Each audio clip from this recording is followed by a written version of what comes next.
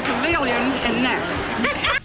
Neck. We would just neck. Where did that term come from, necking? Well, that's what it kind of looks like. You know, if you were looking at two people, like, sort of from a distance, it looks like they're just bumping necks. Joining necks? Yeah. They're over there necking. Yeah, maybe you kiss the neck. No. Francisco Happy Cervelli. Sunday. Happy neck day. Cervelli, do you neck? No. No. No. No neck. Not for me. I still at the best. Randy Bauman and the DVE Morning Show. It's 3 minutes after 6 at DVE. Here's the Channel 11 Severe Weather Center forecast brought to us by Bridgeville Appliance. 68 degrees at DVE. I'm Val Porter. Bill Cosby is trying to appeal his sexual assault conviction. The 81-year-old was just sentenced to 3 to 10 years in prison for drugging and sexually assaulting Andrea Constand in 2004. He and his legal team are arguing that there were multiple errors in his trial, including the judge allegedly factoring in testimonies from other accusers and labeling him a sexually violent predator. They're asking the court to overturn that case. Cosby is being held in total confinement at a correctional institution in eastern Pennsylvania. Google Plus is reportedly shutting down after private data from hundreds of thousands of users was exposed. The Wall Street Journal first reported Google discovered that data breach last March, but kept it private. The software bug exposed data including names, email addresses, birth dates, and other personal information of Google Plus users between 2015 and 2018. It also allowed access to profile data of friends of users.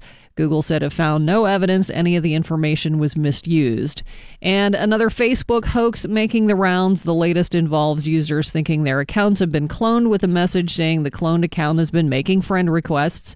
The user is then asked to forward the message to their friends. The chain reaction has led to thousands upon thousands of people receiving the pointless message.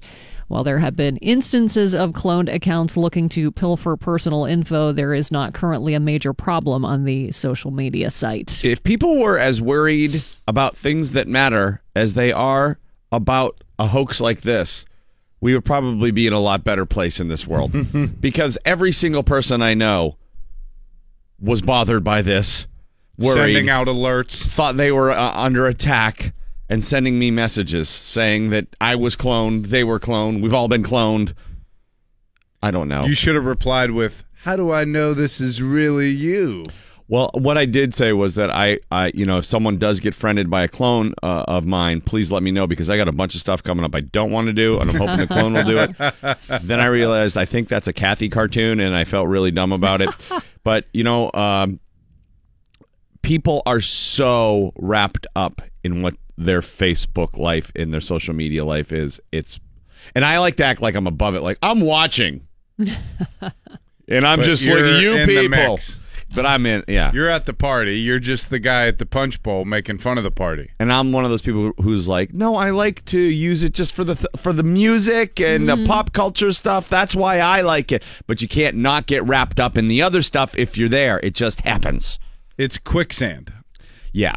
You get on there for one thing, and you get smacked up with 3 other things, and then 3 hours later, you're like, I hate everyone. Why did I do this? Yep. And I'll tell you, it's a big mistake to assume that you're safe and your information is not out there. Your information is out there. All your doesn't stuff, matter where you are or what you use. If you've shopped at Target, or if you're on Facebook. If you use a credit card anywhere or a debit card, it's out there. You're at risk. So put in place as many security measures as you can on your credit cards and your bank accounts. And here's your the credit problem. report, freeze your credit report if you can. Well, the problem is that I've created, secondary identification pass. I'm locked out of all my stuff. 2-factor authentication. I can't get in. Yeah. It's great. Well, I never gave Facebook my phone number, and they want it. Yeah, they want it so bad. They are standing on me in a big way, man. They really want my phone number. It's creepy. I wanted to be like... Because once they get your phone number, they get all your contacts. They really want my phone number. Just give them your phone number. You know what? Give them your clone's phone number. If somebody asks for my phone number, I always give them the front desk at DVE. I've done that before. I do it. Oh, that's what I always do. I give them my home phone my home phone number from when I was a kid. Oh, that's a good one. Because the landline is still hooked up, but it's like a dead line. I thought about doing it with my dad's phone number just to piss him off, but Just to piss your dad off? yeah, because he's got nothing going on right now. You know. Just to generate some calls up his way? Yeah, just to get him wondering what's going on. What the hell's going on? It's busier than hell over here. I got Facebook headquarters calling me every couple of minutes. A Netflix subscriber in India is seeking professional help after realizing he needed to chill out on the streaming service. The 26-year-old checked himself into the National Institute of Mental Health and Neurosciences in Bangalore last week. He admitted to binging on Netflix, watching more than 7 hours a day in an attempt to escape his reality of having been unemployed for 6 years and the stress that came with all that. Oh my God. That sounds completely normal to me. Yes. If you're trying to escape reality.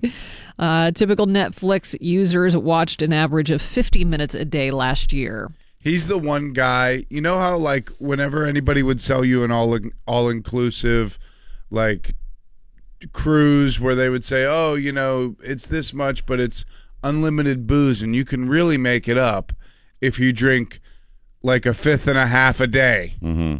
That's the guy who Netflix is losing money on. He watches 7 hours a day. Mm-hmm.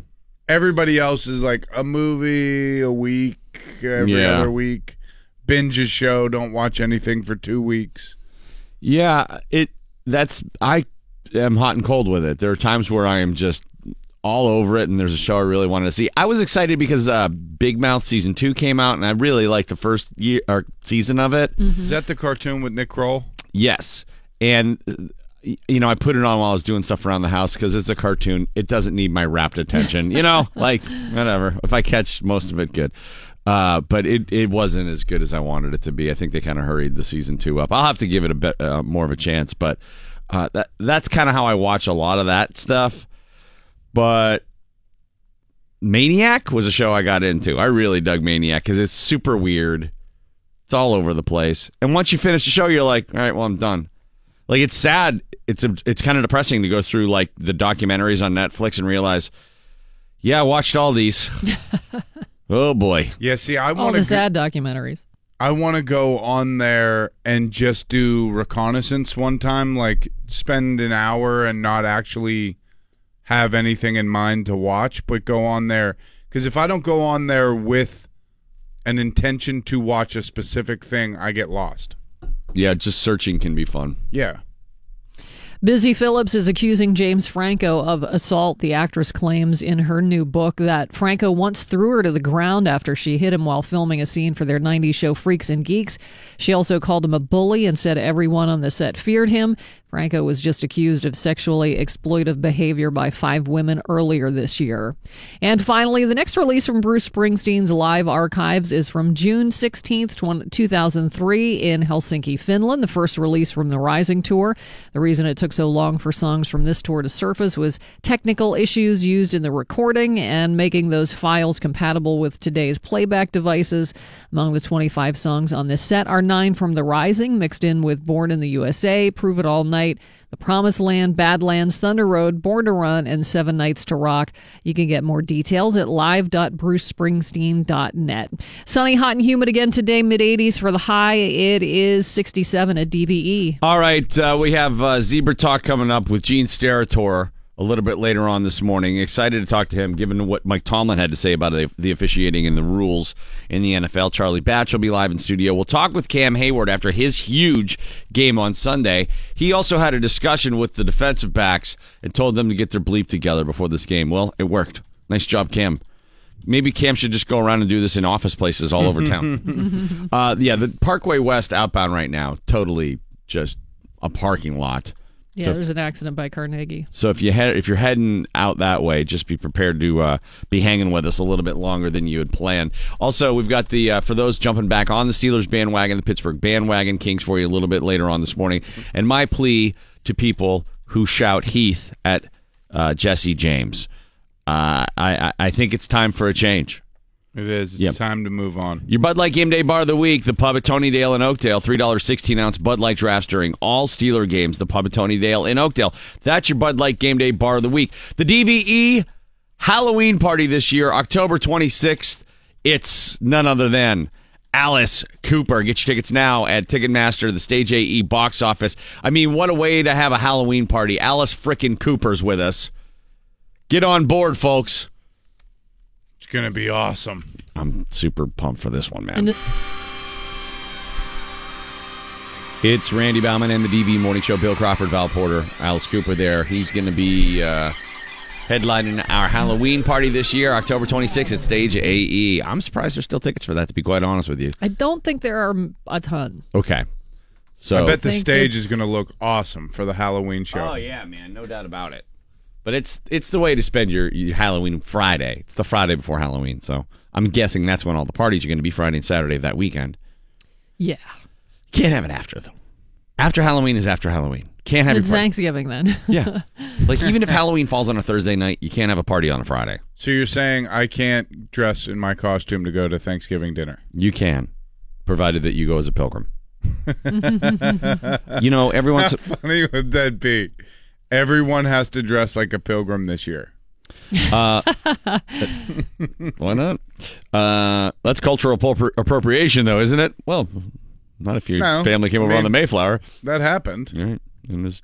Just cultural recognition. Okay, that's a way to say it. That's the way I like to say it. All right. Every once in a while, you get an obituary from somebody who lets you know what their sense of humor was like in life, and they want to let people know on their way out that they didn't take things too seriously. In the Washington, PA Observer Reporter recently, This is amazing. this obituary was posted for Larry Deemer, and I can only imagine that Larry is thrilled that we're sharing this. Otherwise, I wouldn't. But he clearly Right. wanted people to hear this. And it needs to be shared. It's pretty great. Larry C. Deemer, 69, was stamped "Return to Center" Tuesday, October 2nd, 2018. He was born May 10th, 1949 in Elwood City to Claire and Mary Deemer. He attended Seneca Valley High School and graduated from Slippery Rock University. At age 6, as his father realized Larry's potential, his dad promptly had himself neutered. I don't even know what that means. Larry most prided himself on the fact that upon his high school graduation, 6 of his teachers required psychiatric treatment for chronic depression and suicidal thoughts. Not often do you hear the word suicide being used in an obituary about somebody else. During his collegiate tenure, Larry was a 3-year starter on the basketball team, establishing scoring records and national free throw percentages. I guess he was. I don't know which I don't part know of this what's is true in this. That sounds true. Like that's not extreme enough to be a joke. You know what I mean? But there's a few things like that in here which I don't know what is and what isn't a joke. we got to reach out to the Deemer family. Once he left college, Larry briefly, very briefly, earned a living as a male stripper. That sounds true. Facing impending bankruptcy, see, that's pretty funny. You know, he couldn't make any money as a stripper. He taught and coached a variety of sports in Peters Township School District. Eventually, he became a supervisor for 26 years with Consolidated Coal. During his coal mining tenure, his most noteworthy accomplishment was amassing 18 pairs of channel locks and 127 rolls of P-tape. I'm guessing that has something to do That's with the job. A coal joke? It's job specific. Yeah. Super inside. No, 18% of the population or of our audience right now gets that probably. Following an early retirement, Larry formed a construction company and returned to college, receiving a pastoral certification. Okay, again, I don't know if this is true or not. Sounds true. The next phase of his life found him ministering at Upper 10 Mile Presbyterian Church for 17 years. He was passionate about short-term mission trips, which specialized in rebuilding flood and wind-damaged homes, participating in over 30 trips and visiting 12 states in the process. Now That sounds true. sounds true. Larry had a plethora of interests, including occasionally dressing up as a woman, playing cornhole with kittens, and eating. Those all sound true. His favorite entree was cherry pie, free cherry pie to be exact. He was able to substitute his pastoral salary by frequently visiting the Wheeling Art Institute, where he posed for aspiring student sculptors whose interest was creating images of Buddha. He loved to tell stories and freely admitted that a portion of what he said was true, but never disclosed which portion. To the astonishment of many, on May 10th, 1997, he wed the love of his life, Gretchen Gatrell. Quite often, he was quizzed as to how he was able to corral such a young beauty, and he admitted lying to her, claiming he was filthy rich. Larry and Gretchen, blessed with the birth of 2 children, Brooke and Colby, surviving, in addition to his wife and 2 children, are a brother, Jerry of Harrisburg, sister, Sally Happel of Denver, Colorado. Above all, Larry's greatest love was that of his Lord Jesus Christ, and his most sincere wish was that everyone would come to know the love of God as he did. In lieu of flowers, the family asked for those who are willing to attend a church of their choice, and secondly, to break wind in a public setting. I like that. A very clever way. He's trying to say, hey, go find the Lord. Also, blow a fart for me. In my honor. Just float an air biscuit. And then it talks about visitation. Any person attending who cries will kindly be asked to vacate the premises. He obviously wants to have a lighthearted ceremony. This is a very funny obituary. Sounds like a great guy. Yeah. Thoughts and prayers to the family of Larry Demers. But boy, he seemingly had a pretty great and fulfilled life there. Taken a little too young. But that's a hell of a sense of humor to have on the way out. No doubt. That's legendary. Don't stuff send right there. flowers. Just fart in public for me. That's awesome. All right, Mike's coming in next. He's got your sports on the way for you. Coach Tomlin will be talking with the media today. Crucial month coming up here for the Steelers, because you got basically 3 division games in a row over the course of 4 weeks, with the bye week there in the middle. And that's going to determine what goes on for your season here. Got to take 2 of those 3 at least. It's an uphill battle because the Steelers farted in public in September. They sure did. Also, Drew Brees sets the mark last night. Mike will have the full details when we come back. Sports next on DVE. DVE Sports. Mike Pursuita's got your sports right now on the DVE Morning Show. Mike? Sports this hour brought to you by Xfinity from Comcast. There is a new all-time passing leader in the National Football League. Drew Brees of the New Orleans Saints completed 26 of 29 passes for 363 yards and 3 touchdowns in the Saints' 43-19 victory over the Redskins last night. Brees passes Peyton Manning's career total of 71,940 yards. He now sits number 1 on the NFL's all-time list at 72,103. Not bad for a second-round pick who was wasn't good enough to beat out Phillip Rivers. And was a questionable free agent signing because of a shoulder injury. Yep. I remember that. And how do you like him now? Pretty amazing stuff. 26 of 29. Yeah, he had a huge night on top of setting the record. Rookie wide receiver Traquan Smith caught a 62-yard touchdown pass. That was the record breaker. Yeah, that was hit it pretty at cool. home on a long touchdown. Pretty cool stuff for Drew Brees. On a night when the Redskins just weren't playing any defense and revealed themselves to also be a terrible football team. Yes. That helps. As somebody observed on Twitter yesterday, it really was Columbus Day. The Indians, Braves, and Redskins all got slaughtered. We'll get to the other 2 in a minute. Steelers still basking in the glow, if you will, of that 41-17 victory on Sunday over Atlanta at Heinz Field. We talked a lot yesterday about all that went well on offense, defense, and special teams. One of the things we didn't hit very hard was the defensive substitution pattern.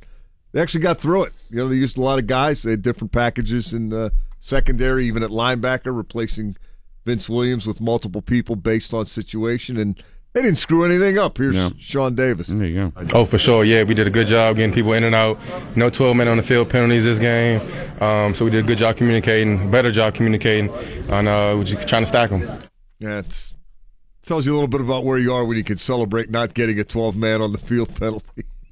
Well, the guys that I was watching the game with were livid at those substitutions. They're like, no wonder they can't communicate. Half their communication is introducing each other to them.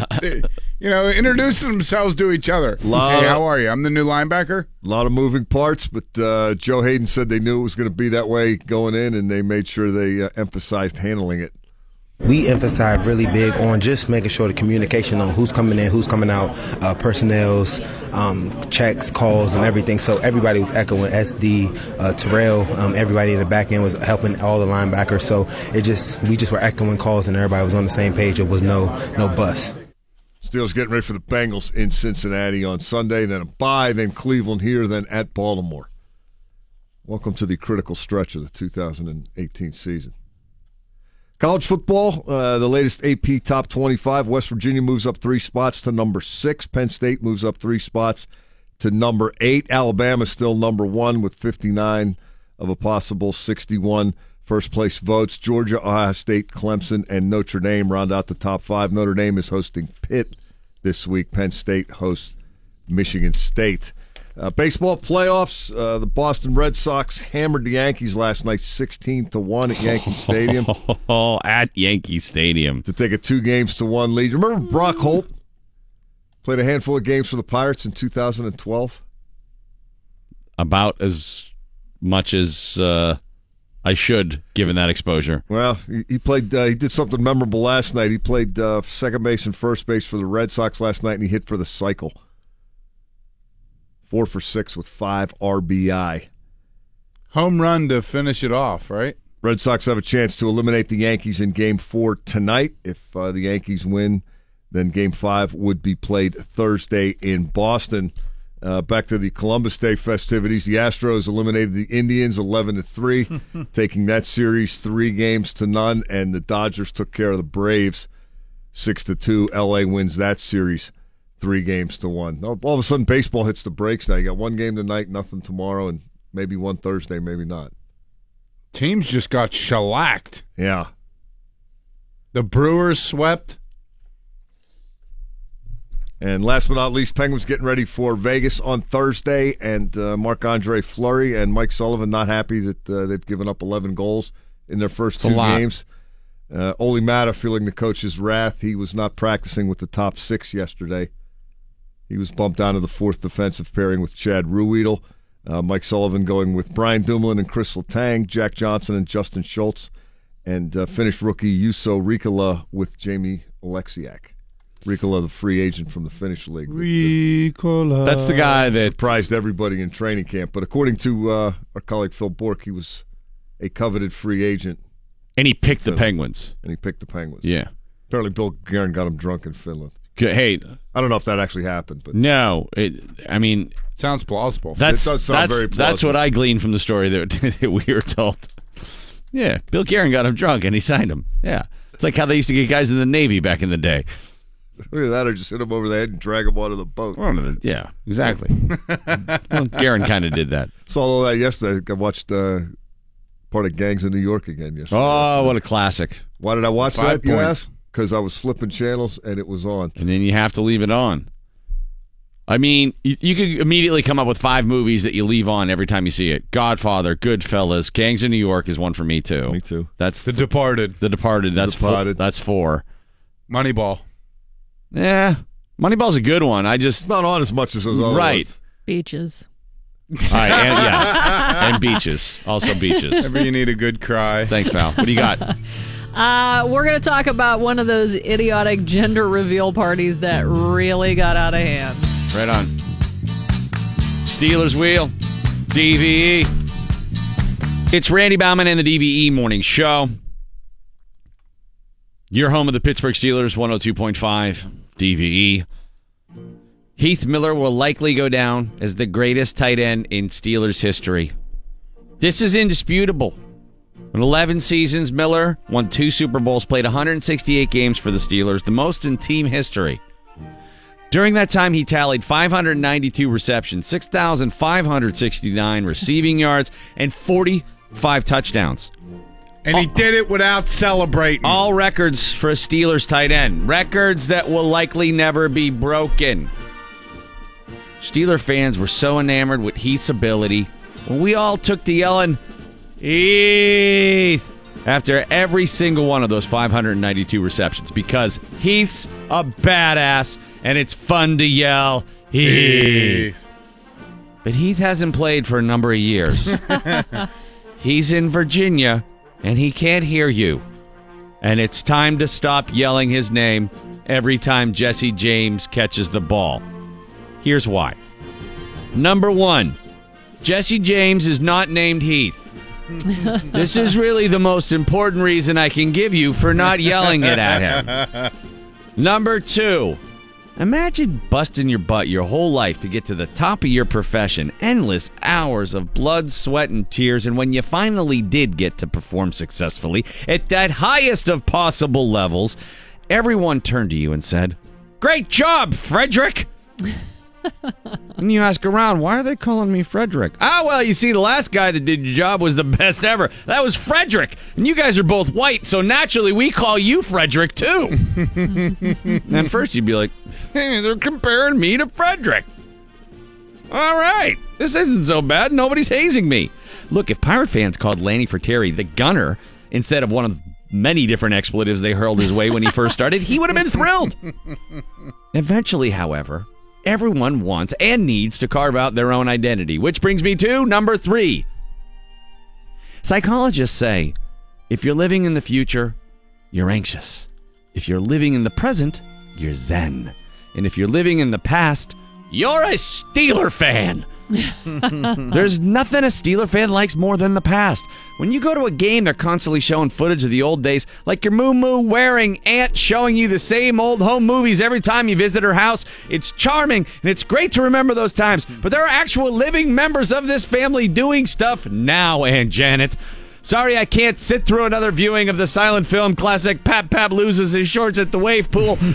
But your grandnieces have a soccer game in an hour. At last, we must get past the past. Steeler fans, you can't make tight ends Heath again. That was then. This is now. It's never going to be like it used to be. These guys all celebrate disproportionate to their actual accomplishment. They're not really allowed to hit the quarterback anymore. And the coach wears athleisure wear on the sidelines for games. Look, there's plenty of stuff I wish was more like the old days. For instance, I would love to see a black and gold sea of tailgaters and parking lots outside the stadium full of grills, coolers, cornholers, and beer bongers. But now there's hardly enough room to cut into a sandwich ring in that parking garage-infested strip mall posing as a tailgate on the North Shore. It's time Steeler fans came to this realization. Chuck Noll isn't coaching. Bettis isn't going to run for it on 3rd and 1. And Heath didn't get that first down. Jesse did. So let's all take the one foot we have securely lodged in the past and plant it right on the poorly sodded Heinz Field of today. And next time you feel the urge to yell, Heath, when a white Steelers tight end catches the ball, turn it into, here we go, Steelers, here we go.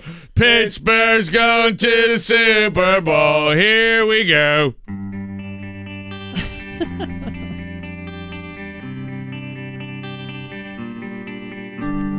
Yeah. Collective Soul, all they do is make hits. That's all they do. You know what? I was never a Collective Soul fan, but I saw them live. And it's great. They're a really good live band. Now, this was 15 years ago, but I think I saw that show. Where was that? It was like one of our anniversary shows out at Burgettstown. And every song was a hit. Yeah. Yeah. They were really good live. Did you yell Heath the whole time? I think I was there. You probably were. Because I remember having this discussion. I can't even remember anymore. I know, me either. You guys go to a lot of shows. I went and saw Steely Dan last night. How was that? It was pretty awesome. I'll give you my review later on. Suffice it to say, their crowd is older. Yeah. And it was a Monday night show. Uh-huh. And it literally started at 7:45, which is a little That's awesome. Totally. Too bad they didn't do the early bird 5 o'clock. Wow. Well, I think the crowd got into an early bird happy hour situation because for a Monday night, this was a lit crowd of grandpaps and grandmas. I mean, the median age was definitely about, it was north of 50. I'm north of 50. Yeah, but like... You watch your mouth over there, Randy. I'm saying median age. There were a lot of approaching 70s. Okay. You would have been a spring chicken running around there, Val. Right, like Donald Fagen's age. There were a lot of older people there. Well, hey, today would have been John Lennon's 78th birthday. Oh, my God. If he were alive today, he'd be dead. Maybe. But it was a great show. I'll tell you about it later on. They sound fantastic. It's weird that he doesn't mention Walter Becker ever. I don't know. Maybe he did. I left Scrubbed after him from before Did they hate each record other? books. I think they had like a weird relationship, but certainly not anything that I would have thought would have kept him from actually saying his name. Was When it you say weird, what do you mean? like I think they were aloof? like intellectually, At odds? yeah, but didn't hate each other. They had different ideas, and they were kind of like a long marriage. They're kind of like, I'm sick of Helen. I just want to have dinner with somebody else. And now he's in a new relationship, and he's like, I don't want to talk about Helen. Right? Yeah, it's kind of what again. Kind of what it feels like. Don't mention Helen around me. Badass though, great show. Although they still struggle with the sound at Heinz Hall on those amplified shows. You don't see the symphony there? It's great. Go see a comic. It's great. You see a band? It's a little tough. It is. Yeah, it's a complete crapshoot. You have no idea what you're going to get. Valerie's news next. we're going to talk about a gender reveal party gone horribly wrong, and we'll talk about how much of a time and money suck kids really are. Also, you shot at $1,000 in workforce cash next. Berg. And in other airline news, do you have more confidence in your pilot based on his or her accent? Most Southern confident? accents don't do it. We're going to stop over and get this sumbitch. My brother-in-law needs he needs a jump. We're going to have to start Which is out a little late. Texan is the number one accent people have the least confidence in. Absolutely. Mm-hmm. New York. I think we can blow through this sumbitch. If they say captain, I'm always like, all right, get over it. Oh, you're such a big shot. Oh, Captain. Flying this plane. I'm Captain and Coke. That's a quick joke for everybody, but I am a little hammered. Anyways, we're about to scoot off. Randy Bauman and the DVE Morning Show. A lot of show left for you this morning. Traffic is kind of a mess. Parkway West still is outbound. Just a complete parking lot right now. So Val will have the traffic update It's for better. you there. It was backed up to Grant Street. Now it's just backed up to the tunnel. Oh, well, that's good. So That's it's getting nice. better. Yeah, about a half-mile progress there. Moving right along. Gene Steratore doing Zebra Talk for you a little bit later on this morning. Also, Charlie Batch talking Steelers, and we'll have our Tuesday hit with Cam Hayward. Carry on, my Hayward son. Will be 8:45 this morning, and he had a huge game Sunday, but he might have inspired the secondary to have their best game of the year. A pep talk he gave those guys, being credited for helping inspire their best performance of 2018 so far. Steelers now in a crucial part of the schedule with 3 division games coming up. Mike will have more on that coming up. And Val's got your news right now. What's going on, Valerie? Here's the Channel 11 Severe Weather Center forecast brought to us by Dormont Appliance. 67 degrees now at DVE. I'm Val Porter. Florida is battening down the hatches for Hurricane Michael. Category 1 storm is expected to make landfall in the Florida Panhandle on Wednesday as a major hurricane. Governor Rick Scott warns that it could be the most destructive storm to hit that region in many years. One of the biggest threats will be that storm surge, which could be up to 12 feet.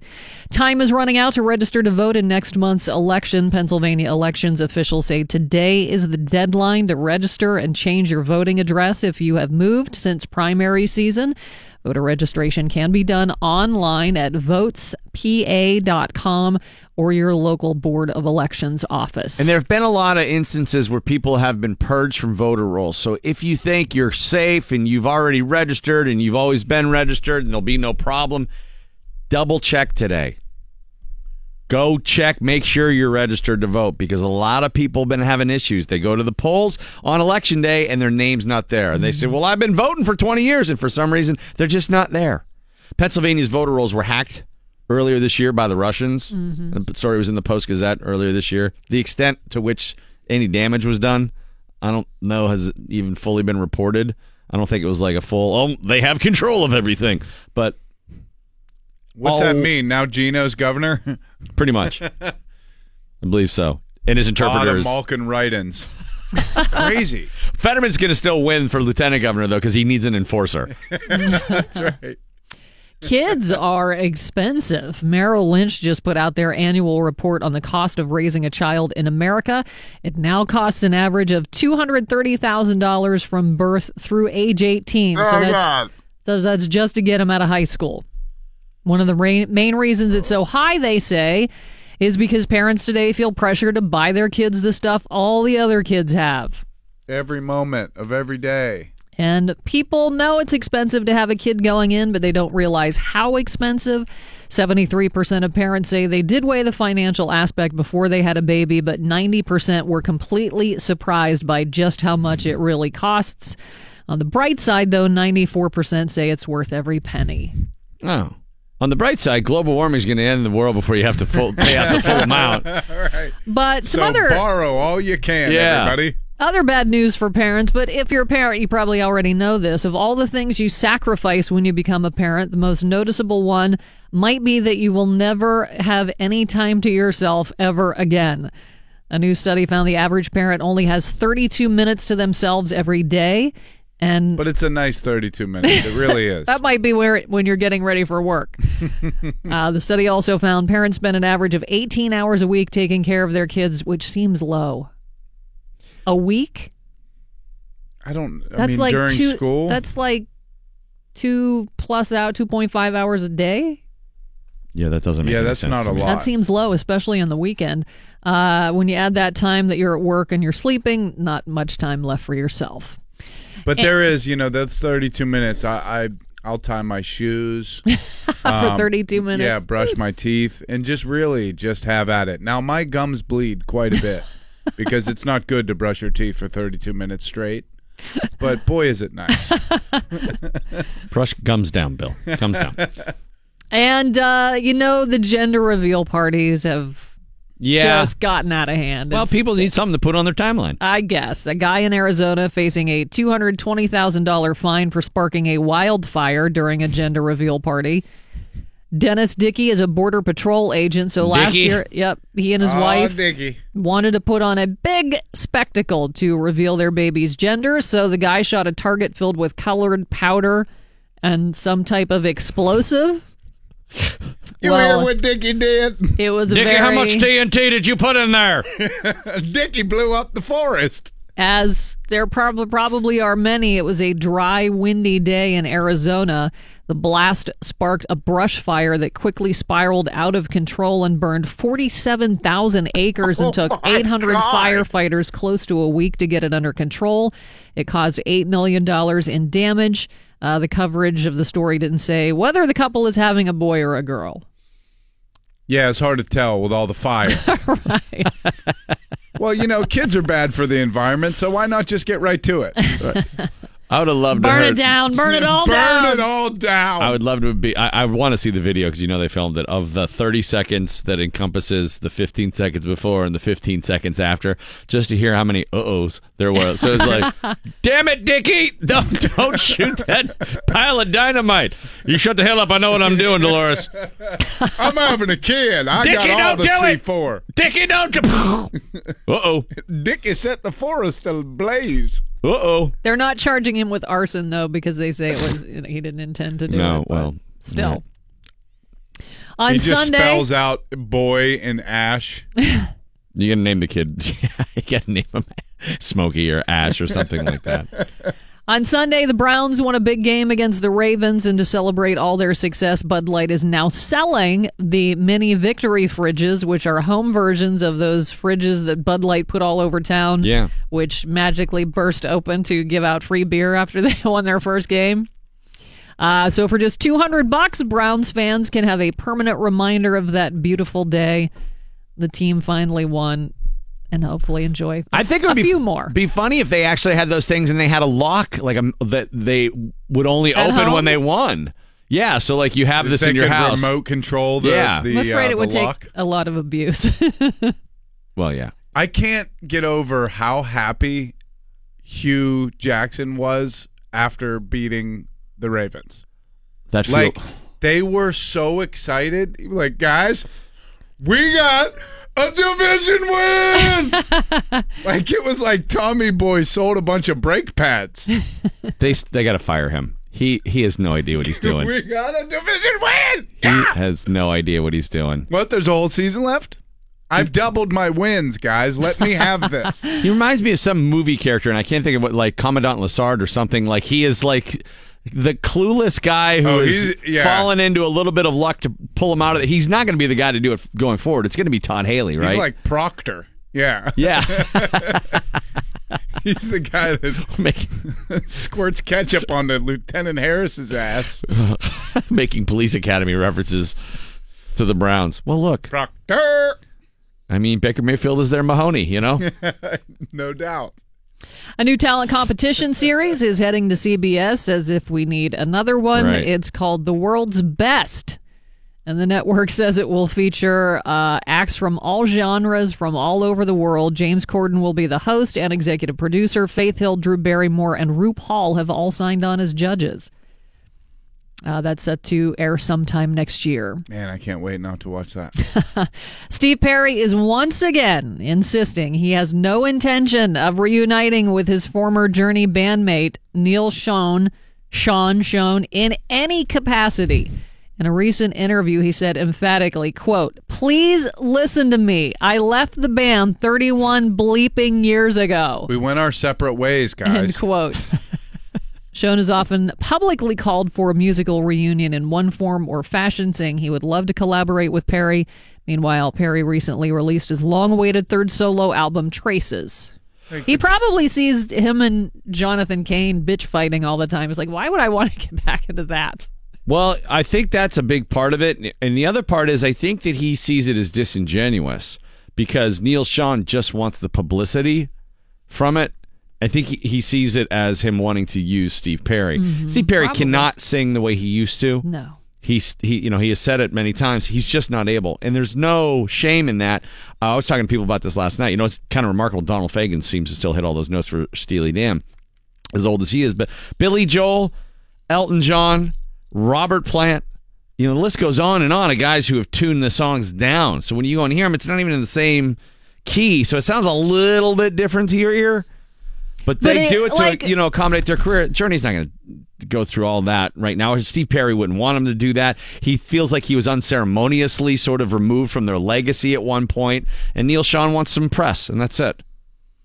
Finally, John Lennon would have turned 78 today, and it was celebrated last Friday with the re-release of his 1971 album, Imagine. This time, like never before, John Lennon Imagine, the Ultimate Box Set, spreads 140 songs over 4 CDs and 2 Blu-ray discs, offering so-called ultimate mixes that allegedly provide whole new levels of sonic depth, definition, and clarity. The set includes raw studio mixes, 5.1 surround sound mixes, and a quadrasonic album mix. Quad apparently was a big fad in the 70s, dividing music into 4 channels and requiring 4 speakers to enjoy them. There are also outtakes and audio montages that detail how each song progressed from demo to master via instructions, rehearsals, recordings, and studio chatter. Here is John Lennon talking about the idea for his song, Imagine. The idea came like as a child's song, and I wanted to keep it so a child could understand it. I sort of think of it as like Working Class Hero, only in child language, It's the same story in a way, but it just sort of says it with, powder paint. Another notable birthday, Jackson Brown's 70 today. Oh, wow. Yeah. He's another guy who his voice hasn't changed too much. Jackson Brown still sounds exactly the same. There was some great video footage released of outtakes from them recording How Do You Sleep with George Harrison and Nicky Hopkins back when, and Klaus Voormann on bass, back when they recorded that song that was on the Imagine album, wasn't it? I think so, yeah. But that was his rap beef, basically, to Paul. It was him calling out Paul, how do you sleep? I would love to hear the studio chatter. Like just them talking in the studio. What do you guys think tonight? Cool. Jerk? Do you want to? You, Paul? He's like, you in? I George? wanted to write a song so a child could understand it, so Ringo could drum to it. Sunny, hot, and humid, mid-80s for the high today. It is 67 at DVE. Portions of this broadcast are brought to you by our sponsors. Hey, fellas, you breaking ankle? Jumping off that Steeler bandwagon. Only to feel like a dunce when they pounded the Steeler or the Falcons defense in the dirt. Then call us. I'm Tim Kabaki. And I'm his brother Charles. But you might know us better as the Pittsburgh Steeler Bandwagon Kings. If you or your loved ones tossed out your Steeler gear on account of them sucking grundle against the Browns, Chiefs, and the Ravens, then look no further. Pittsburgh Bandwagon Kings welcomes you back with refurbished Steeler gear we pulled out of garbage bins around Heinz Field after the last 2 home losses. We also have several reclaimed Le'Veon Bell jerseys with a slight hint of fire accelerant and varying arrays of wearability. He's coming back, His agent AC/DC Atari said so. We got multiple terrible towels, all deboogered, bleached, and ready for renegading. Big Ben posters taped back together, using only the finest of Scottish tapes. Dozens of Steelers lids, fished out from under the Clementi Bridge by our chapeau angler and cousin Dennis. Not to mention a dazzling array of current-day modern Steeler paraphernalia. Get your TJ Water bottles, your Terrell Bull Edmonds towels, your Ryan Switzer sweets, your James Conner mullet wigs, Juju Jujubes. They're lit. AF. We even got Roosevelt Nix masks. It's half Teddy Roosevelt mask, half Richard Nixon mask, sewn together. Perfect if you want to go as a pump-blocking fullback this Hallows Eve. So if you need a hand getting back on the Steelers bandwagon, we got them big foam finger ones for you to grab. With virtually all the trash cans stink Febrezed off them. The Pittsburgh Bandwagon Kings. Yins guys will love us, buddy. DVE Sports. Mike Pursuta with your sports right now on the DVE Morning Show. Sports is out brought to you by Blackish on My 22. Drew Brees was on the brink of passing Peyton Manning when he took the field for the Saints last night against the Redskins. Brees and the Saints ensured that it would be remembered as an historic night before halftime. From the 38 in New Orleans, moving right to left in the gun, Brees. First down and 10, shotgun snap, drops back, looks long, far side. He's got a wide open receiver. It's caught at the 35, breaking the tackle, 30 from the 20 down the sideline, the 10, the 5, and it's a touchdown for Traquan Smith. Over the shoulder catch, 62 yards, and the record. Brees has done it with a standing ovation from over 74,000. The time is 8:34 Central Time at the Superdome in New Orleans. And Drew Brees has just become professional football's all-time leading passer. Kevin Harlan with the call on Westwood One. That is how you set a record, isn't it? A 62-yard touchdown pass in front of the home fans in a blowout W. Awesome. I love Drew Brees. Great story.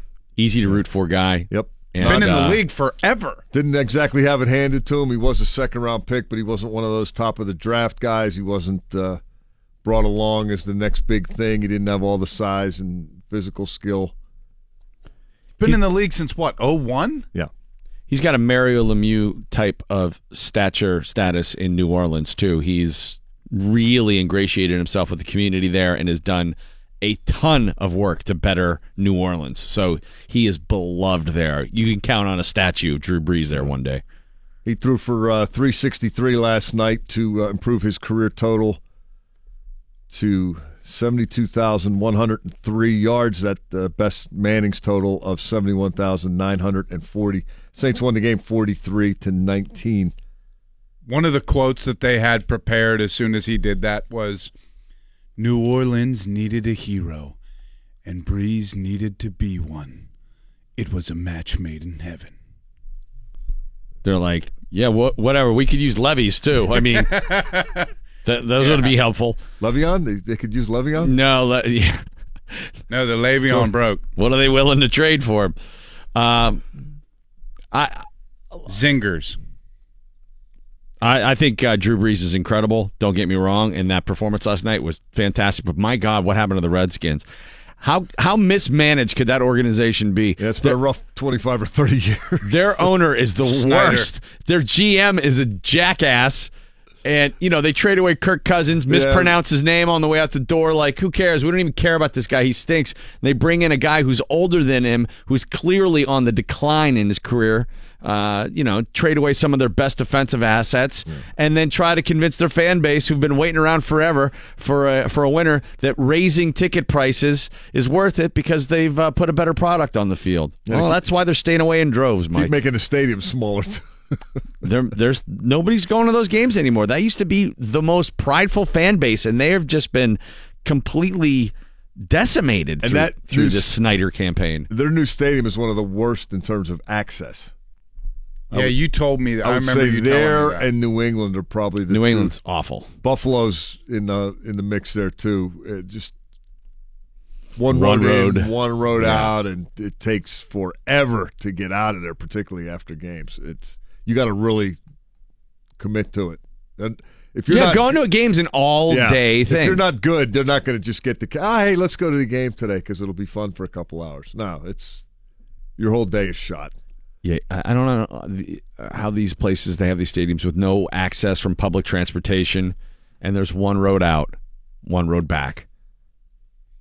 College football top 25. West Virginia's up to number 6 at 5-0. Penn State is up to number 8 at 4-1. Alabama continues to top the AP top 25. Notre Dame is number 5. The Irish move up one spot after beating Virginia Tech. Notre Dame hosting Pitt this Saturday. Penn State's got Michigan State. Baseball playoffs last night, 16-1. The Red Sox beat the Yankees. Boston has a 2-1 lead over New York. Game 4 is tonight. 8:07 on TBS. CC Sabathia against Rick Porcello. The Astros eliminated the Indians yesterday, 11-3. Houston sweeps that series and is looking every bit like a team determined to repeat. Man, their pitching is relentless. Dodgers look like they have some designs on getting back to the series. They finished off Atlanta in 4 games. Freeze. With a 6-2 victory yesterday. Penguins are getting ready for Vegas on Thursday night. They're 1-1, but the head coach, Mike Sullivan, not happy. The Pens gave up 6 goals in their opener, a 7-6 overtime win over Washington last Thursday, and then got beat 5-1 by the Canadiens last Saturday night. Here was Sullivan's assessment of the way his team was playing following that Canadiens debacle. I think we're a team right now that just wants to score, and instead of just playing the game the right way, and that means playing on both sides of the puck, and it's in the details. It's making calculated decisions. It's making good line changes. It's right now we're not even close to where we need to be. That's what I learned from this game tonight is we've got a long way to go if we're going to become the team we want to become. But it starts with a mindset, and I know we have a talented group. I know we can score, but until we learn how to play defense and become harder to play against, then we're not going to control outcomes. Now, one thing Sullivan can control is the lineup. Ole Mata knocked down to the 4th defensive pairing in practice yesterday. We're trying to make the best decisions that we think give the team the best chance to win. And the reality is this business is competitive.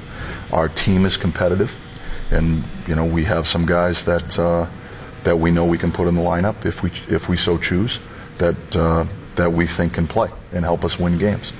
So the coaching staff goes through a process almost daily where we're trying to assess our whole group and where we're at and what combinations and what line combinations or defense pairs will give us the best chance to win on any given night. And that'll be something that we'll go through that process all season long.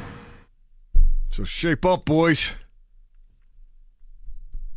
Dad's angry. They think they have depth, and they are not apparently afraid to use it. Pull it together.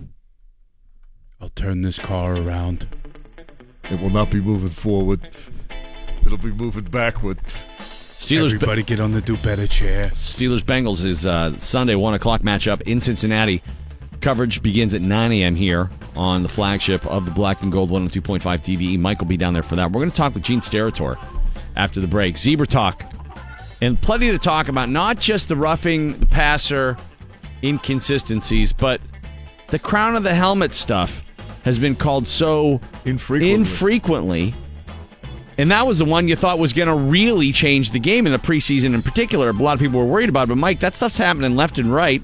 And they're not even calling it during the game. They're fining guys after the fact. Yeah, we got a couple of prime examples we're going to talk to Gene about. And I'm curious to see or hear what he thinks Mike Tomlin was whining about when he called the officiating a joke after winning 41-17. That's right. Cam Hayward at 8:45. Cam giving a pep talk to the secondary. That might have helped spur on their best performance of the year so far. We'll talk with Cam next hour here on your radio home of the Steelers, DVE.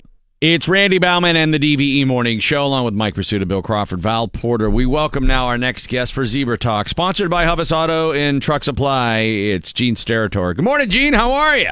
Good morning, everyone. Good morning. Notice the lilt in our voice, the tone, the tenor of our welcome to you this morning. It's so much brighter with the Steelers win. I mean, I bet Can people we get you anything? Toilet paper? Anything? People are buying toilet paper left and right.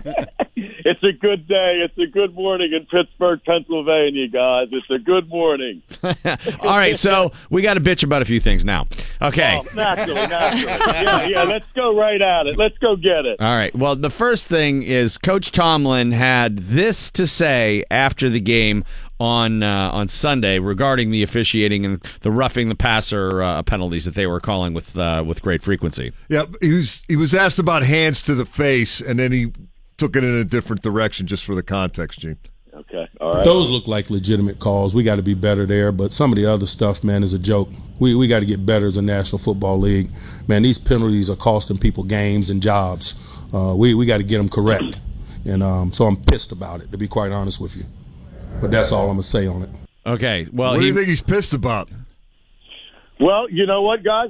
I know this about Coach Tomlin. He's an extremely intense coach, as we all know, and he very rarely gets this emotional or even somewhat opinionated on certain things. So I think overall he's upset with the roughing the passer call, which I think, look, being back there from that position, any shots that get to the knee or below area for a referee, it's a tough play. It happens very quick. You get one shot at it. I'm going to give you guys the technical NFL official referee kind of answer right now, only if I can give the Pittsburgh answer after I'm done. But I can tell you, like, when that hit happens and Matt Ryan's legs kind of go backwards real quick and he turns, you get this one crack at it, and it's the foul for a knee or below is forcible contact. Sometimes it doesn't take him off of his feet, but if it bends that knee or appears to be forcible enough to be a safety issue, you react and you throw. And this is a great referee that worked the game this week, guys, and that's his play. You talking about T.J. Watt, Gene?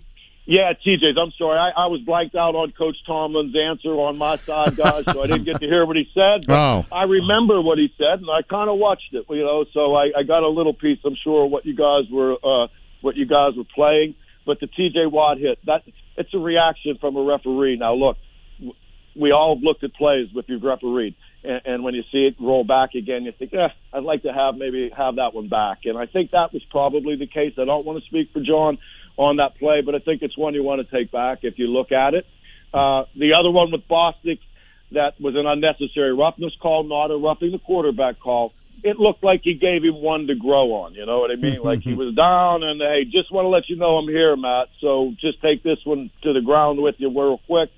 And that's kind of the deal with that. The Dupree plays, I think they're just both fouls. Dupree's hands are up in the face to prolong. It pushes the head back. Those are good calls. But overall, and this is my take again from the officiating lens here, I guess, everyone's on fire right now because there have been plays that have happened for 3 weeks that Or what are they doing to this game? Way to the quarterback. I mean, these guys are ruining the game, the whole thing, right? And what's the league doing with this? Doesn't seem like they're pulling back with anything. So naturally, anything that's missed right now or close, especially if it involves a quarterback, I think we're going to see some emotion at this point. And hopefully it all dies down. That's my technical answer, okay? Like, the Pittsburgh answer is, all right, everybody just take a breath. Chill out, all right? Fellas, we got the W. Carter ran well. He's running. He's catching. Big Ben runs for 2 first downs. He's thinner. He's getting around the edge. He's thinner. We got the W. You know what I'm saying? Like, everybody, the sky ain't falling here, all right? The refs ain't going to ruin the game or the season. Everything's going to be all right. Yeah, what do you make of that, though? Yeah, but he won 41-17, and he was pissed. I mean, that's a little unusual for anybody, isn't it? You know, for context, the reason I think he's pissed is something he said in that statement, and my apologies, I thought you were able to hear that call. He says this is going to start costing people jobs. And, I mean, he's talking about, you know, coaches. He's thinking about his livelihood now. He's not worried about the referees losing their job. Or the entertainment value. Right. Which was a couple weeks ago. No, it's not entertainment. He's talking about jobs. Don't think for 1 second that officials don't understand. Now, naturally, it's not a full-time job for all of us that worked in this league.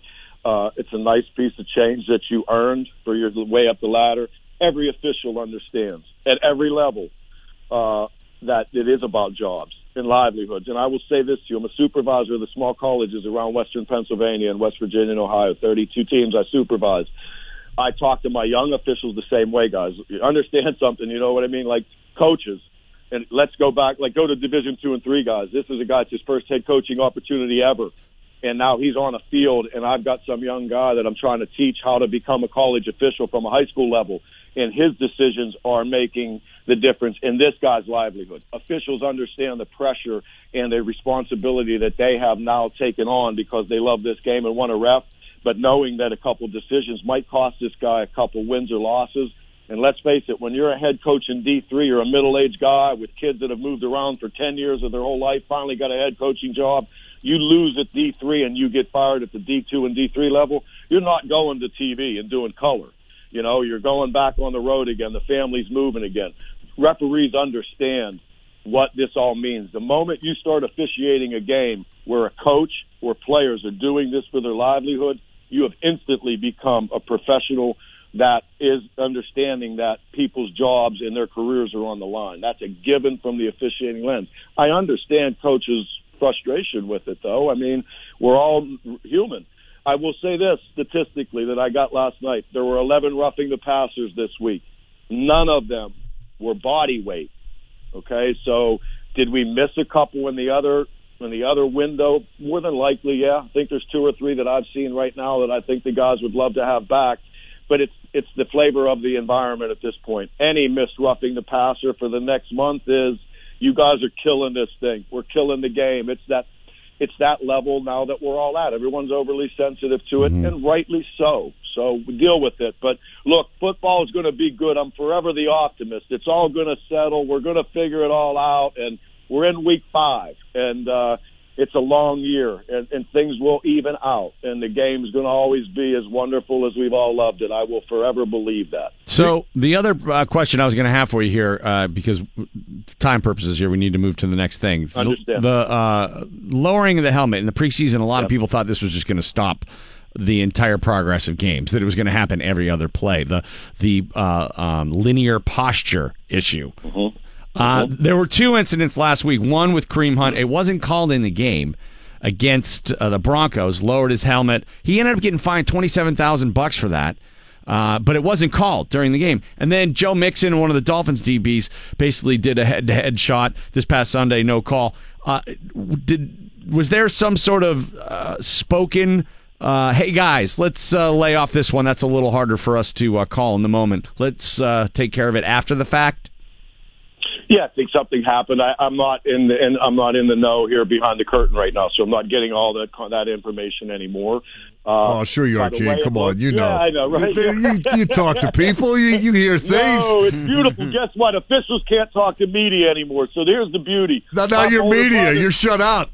I love it. Yeah, my older brother's my business partner. He works in the league. He comes in the office every morning. Good morning. I said, don't talk to me. You can't talk to me. I'm media. So it's made the office great. It's great. Anytime I get worried about what he's going to say, I tell him he shut up because I'm the media. You have to be quiet. So, but listen, on the helmet stuff. After week 2 preseason, you were right, Rand. Like there were 51 or 54, I think, called through 2 weeks. Right. It all toned back. They did talk about it a little, kind of not on the headlines, but like maybe they were going to look at a little bit of speed and distance prior to that contact or have it jump out, right? Like it's got to jump out, the play that all of us would see all the time.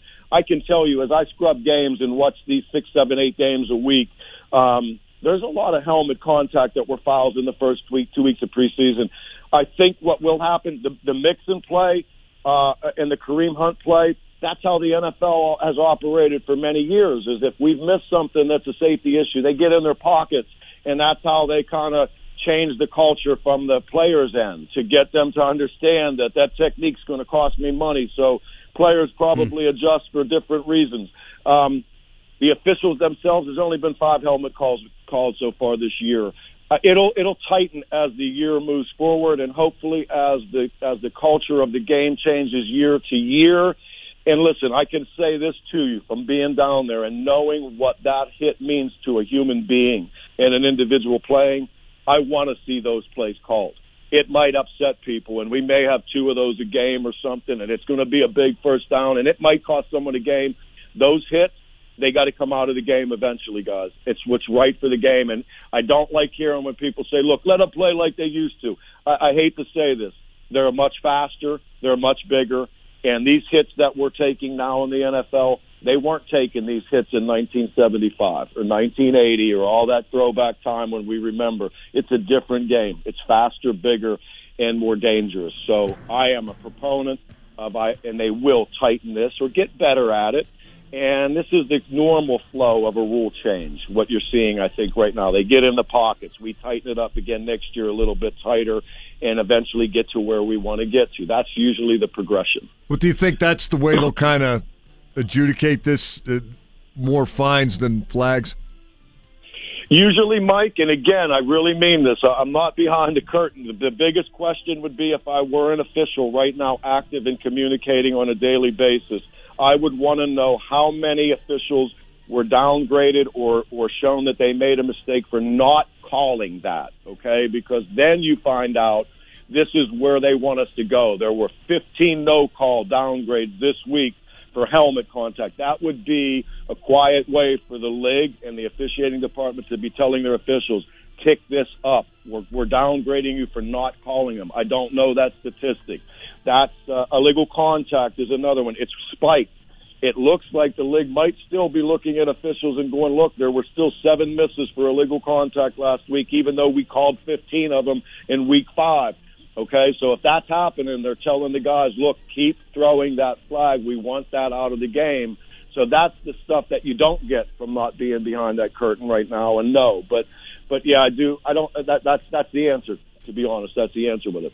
Gene's Territory brought to you by Hubbs Auto and Truck Supply this morning on DVE Zebra Talk with one of the most revered analytical referee minds in all of the NFL history. Any sport, really. Yeah, any sport. Basketball. Highlight. He does it all. Hockey. He could do the Stanley Cup final tomorrow. It's too much. I got to go. I got to get out. I'm not going on skates. Don't ever say that. I'm never working on skates. I'm out. You guys are breaking up. It's a bad connection. Gene's Territory. Thanks, Gene. See you, bud. Coming up, all right, bye. Val's got your news here on the DV Morning Show. Valerie, what are we going to be talking about? Antonio Brown is being sued for an incident that allegedly endangered a 22-month-old child. This is a crazy story. Wait till you hear the update on this. This is nuts. 68 degrees now at DVE. I'm Val Porter. Yeah, let's get to that story right off the bat. TMZ reporting Antonio Brown is being sued for an incident that happened last April. According to the lawsuit, AB went into a fit of rage in his 14th floor luxury apartment in Florida and started trashing the place and throwing stuff out the window. Yikes. A man named Ophir Sternberg is suing, saying his 22-month-old son was on the ground with his grandfather when all this stuff started coming out the window and landing around them within like a foot or two. The items reportedly included an ottoman, 2 large vases, one of which shattered, and other pieces of furniture. Sternberg claims AB acted aggressively and yelled at security when the police arrived. TMZ also claiming there is surveillance video of the incident. The man says his son is now having night terrors and is traumatized by the incident. He's suing for assault and intentional infliction of emotional distress, and that he says AB acted without regard for human life. AB has not commented on that lawsuit. Well, nobody was actually physically harmed, so that part is at least fortunate, because it could have been really, really bad. Yeah. I mean, if that ottoman had landed right on that kid? Oh, the security footage corroborating this actually happened. They claim, I haven't seen any video, but they claim there is surveillance video. So if this went down the way the guy says, they were hanging out down by the pool, and all of a sudden, furniture from the 17th floor starts flying out. 14th floor starts flying out the window. Mm-hmm. I mean, it's possible. He is on a lot of HGTV shows. He might have thought he was on a Flip That House thing where he had to actually just do it himself. No, we didn't mean flip out in your house. He's Flip That House. This is not remotely surprising to anybody. Call God and then call my lawyer. I think I'm in trouble. God, can you recommend a lawyer? Oh, man. I mean, he's a bonehead. Yikes. He's a complete bonehead. Well, it does explain a lot of his bizarre behavior this offseason. Like, I mean, we've talked to Mike. I mean, all of us have noticed, like, something was different. Something was off. When like, he's always been weird. Right. But he seemed emotionally distressed. Yes. Earlier this year in minicamp. Look, he had a really messed up upbringing. And no doubt. Liberty City. No joke. Emotionally, he is in a very weird place. Mm-hmm. I mean, you know, whatever personality disorder he has, I don't know. But he's never lashed out like this. Like this incident, you know, threatening a reporter, like threatening to break that guy's jaw, like calling Ed Bouchette a racist. Like he's had some wild moments that he hasn't had his whole career here. Yeah, I don't know. I mean, Yeah, up until now, he's been like I said, weird, but just the smiling, happy guy. But it's on the field. People complain about him, and they're like, his end zone celebrations. What's that 5 for 50 stat that he keeps going after? I mean, that's the kind of stuff you've said about him. He's wearing stupid hats in the press conference after the game. But now it's like, this is he's throwing furniture on babies. Right. Wait, this seems much worse. But he's not connecting, so that's good. No, once again, the Wi-Fi. Not there, but thank the Lord for that. I wish he'd get some help, man. The guy clearly needs to see a doctor. You know, you could go down a whole rabbit hole of trying to armchair diagnose what's wrong with AB. I think everybody needs to see a doctor. I'm a big fan of doctors. In that regard, everybody needs a therapist. There's no shame in it, man. Go talk to somebody. Stop calling that one friend of yours. He doesn't want to hear it, and he can't help you. Yeah, stop unloading on that guy. Go pay somebody. I don't know. And I know this is probably linked to some baby mama drama, no doubt. He's got quite a bit, and it would explain. He's got Autobahn, autoimmune. How many did he have in the press conference with him the other day? 2? Auxiliary, autograph, antebellum. There was a lot of them. What's up, Chuck? Ogden. Charlie Batch. Did you hear that story about AB? Did you hear us telling that? Yeah, I just heard about it. I mean, that is crazy. Nuts. Do you think there's a part of him or the organization they're like, well, it would be great if we could get him to a head doctor here and just kind of figure out what's going on with him emotionally, but we don't want him to stink on the field. Like, we don't want him to get so much self-reflection that all of a sudden he's not the best player ever. But clearly something's got to happen for AB here, right? Yeah, when I saw it in the first thing that stuck, I'm like, April. Okay, and it's just now coming out now. Like, why is that? Well, I think the guy just filed the lawsuit, because that was my question to him. Like, how did this not make huge news at the time? How did AB not pay this guy so much that he never said a thing? That's what I wonder. Yeah, another good question. Yeah, you're right. And what happened with that ottoman? Is that on eBay? That's one of his kids' names. Oh, no. Spelled with an A. Yeah. A-U-T-O. Hopefully he landed in the pool. M-A-N-N. Aren't all his kids, don't they all have A names? Yeah. Yeah. Arugula. Look, man, I want him to get well. That's it. Like, there's something wrong. The way he reacted to that. He's one of my favorite players. That ESPN report over this, or at the beginning of the year, that sort of is he dived really into the his Instagram social guy? media, persona and stuff like that. And the way he reacted to him and threatening that guy, the way he reacted to Ed Bouchette, the way he had that media meltdown at minicamp this year, this all seems to be connected. And I think he probably feels like it's an attack on his on the AB kingdom, and he's trying to defend it at all costs. But, man, you cannot be throwing furniture out of the 14th floor with no regard for anybody on the bottom. No, that's why you got to buy a house. You can throw furniture anywhere you want around your house. That was when I saw that. I'm like, doesn't he have a house in Florida? Yeah, that you're talking about an apartment or wherever it was. So. Yeah. Oh, was that an away game?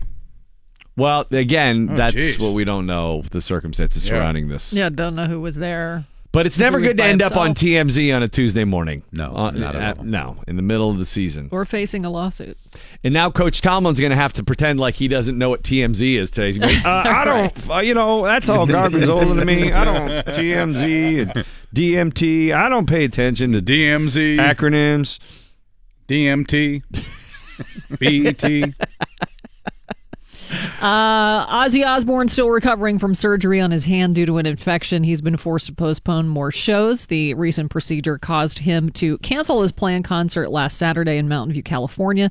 He announced yesterday he's also going to have to miss tonight's show in San Diego and Thursdays at the Hollywood Bowl. The LA show will be rescheduled, and the San Diego gig will be rescheduled as well. Sunny, hot, humid, mid-80s for the high today. It is 68 at DVE. Steeler football this Sunday, coming back against the Bengals in Cincinnati, a 1 o'clock kickoff. Coverage beginning at 9 a.m. here on your radio home of the Steelers, DVE. Charlie Bash, a part of that coverage, handling the post game with Stan Savran. Stan says when we win, nobody calls. Yeah, that is true. Everybody's happy. We're sitting there begging people to give the players their credit, give coaches credit, and they don't want to do that. No, not at all. No, they don't. And it was funny because we're fielding calls, or at least my Twitter's blowing up. And, every week I am part of the media, and of course I want the Steelers to win every week. But if they don't give me reason to, then sometimes my pick is not going to go with the Steelers, and it goes against them. And this week I picked the Falcons. I thought it was going to be a high score. Me too. A shootout, 41-38, and of course everybody just letting me have it. Yeah, you're wrong. You should never pick against the Steelers. You're right. I shouldn't. But this is part of my job as well. But I'm always happy to be wrong. Yeah, and I'll be the first to admit it. So I was this week. Who thought the defense was going to step up like that? I mean, that was a safe pick. Absolutely. Coming into this game, I'm like, okay, we didn't get pressure on a quarterback. We haven't had a sack. Haven't looked good at home. Consistently. Yeah, all of those type of things. And I just, until they prove me wrong, then I'll do that. And I had to pick against them. And, of course, that happened. And it was really good to see those guys consistently get after Matt Ryan and get him off of his spot. Yeah. Cam Hayward supposedly had a talk with the DBs in the locker room, and he's downplaying that. But clearly this was a week where he wanted to make sure that the Steelers were not embarrassed. He came up big. 1.5 sacks total for him. TJ Watt with 3 sacks. Right. I kept thinking this week the way that they were talking, and Keith Butler was saying they were going to handle Matt Ryan was just, hey, whatever rush we can generate with the down guys, that's what we're going with. We're going to drop everybody else back. But he really had a nice game plan going into this. For the first time, I felt like the Steelers coaches had a great job, did a great job of prepping the team for the opponent. Yeah, they were getting after it. And, of course, all week you heard what the most talented receiving group in the league, which arguably they are. When you look for top 1, 2, and 3, and of course you're adding that rookie of Calvin Ridley, and there was 6 touchdowns. Yeah, Cam had to challenge those guys, and when you have Joe Hayden playing the way that he's playing, you get Mike Hilton back. The way that he's timing up those blitzes, he is that factor on the field as it relates to them trying to get some of those secondary blitzes. Yeah, I was pretty amazed that they were able to shut down Matty Ice. He looked like he had trouble connecting with his guys too, even when he did have somebody open. I think he just got flustered, man. You get pressure on a couple of these guys, they can't handle it. Not everybody's Big Ben. Right, and there were a lot of times that Matt Ryan started looking at the pass rush, and when the defensive line knows that is happening, trust me, they're going to continue to get after him. Just what they did this game is what this the front seven is capable of. And if they continue to do that, of course, now heading into Cincinnati, this is going to be what's needed heading on the road. Where did James Conner take the biggest jump in your estimation this week? Because he had a game. Yeah, he really did. I mean, I've never questioned his running or his catching abilities. For me, it was always pass blocking. Can he pick up those protections? There was a time and there was a play in the game where he's looking off, and of course 2 men are coming off, but he trusted that the offensive line was going to bump off, pick up the inside guy. He ended up going out to his guy. Most young backs probably will see the flash that comes in front of them, stop or hesitate and allow their defender to get to the quarterback. He is trusting his assignment and understanding. That's where I see the biggest jump with James Conner, and I complimented him this week. I said, keep doing what you're doing because you're gaining the trust with Ben. What was it with Ben and AB? Do you think this was just a mental thing that was happening here, or was just – I thought Ben must have made an adjustment at halftime or something, or just like was his release point too high because everything was coming out high. It really was, and there were 3 throws early in the first half, and I'm like, okay, it's just not clicking. You know, he missed him on a screen route, and all of a sudden, you see a go ball, overthrows it. AB's not able to time it. And you can see he's getting frustrated because he's like, wow, like what is going on with me? Because on the pass, there was one time he stepped up to a quick pass rush and he missed him on a crossing route. That would have been huge, and typically they connect on those type of things. But it was just something, I don't know what happened at halftime, but those two guys were on the same page. And of course, you're talking about this Wi-Fi connection, and I know those two or AB is kind of pushing that a little bit, but it's just, I don't know. I don't know if Ben is pressing it a little bit more. He definitely was pressing, trying to get to him. I don't think there's any doubt of that. And I wondered if the other defenses were keying on the fact that they know he's going there no matter what. Particularly if somebody else gets hot. It's almost like, if Juju has 3 catches on a drive, AB's going to see the ball because nobody wants him to have a meltdown on the field. Right, and I think this is something. This is the evolution of the game. And even watching that game, they finished close to 400 yards total offense. This is a team that really feel like they had 500 yards of total offense out there. So to me, they're still scratching their surface, and they have the potential to be really good. And that's what Ben is hoping at this point. Yeah, so you think that's all taken care of now, that second half righted the rudder in terms of Ben in the passing game? Because I don't know if he was overthrowing everybody. It just seemed like he was really having trouble with 84. Yeah, just 84. And I don't think that's something that you continue to work on in practice because these guys are hitting in practice. So, now it's just a carryover to the game. And if it gets to the point of maybe now trying to get him some of those early catches so you don't see the meltdown as the game goes on. Because, that's every receiver. People will now talk about AB.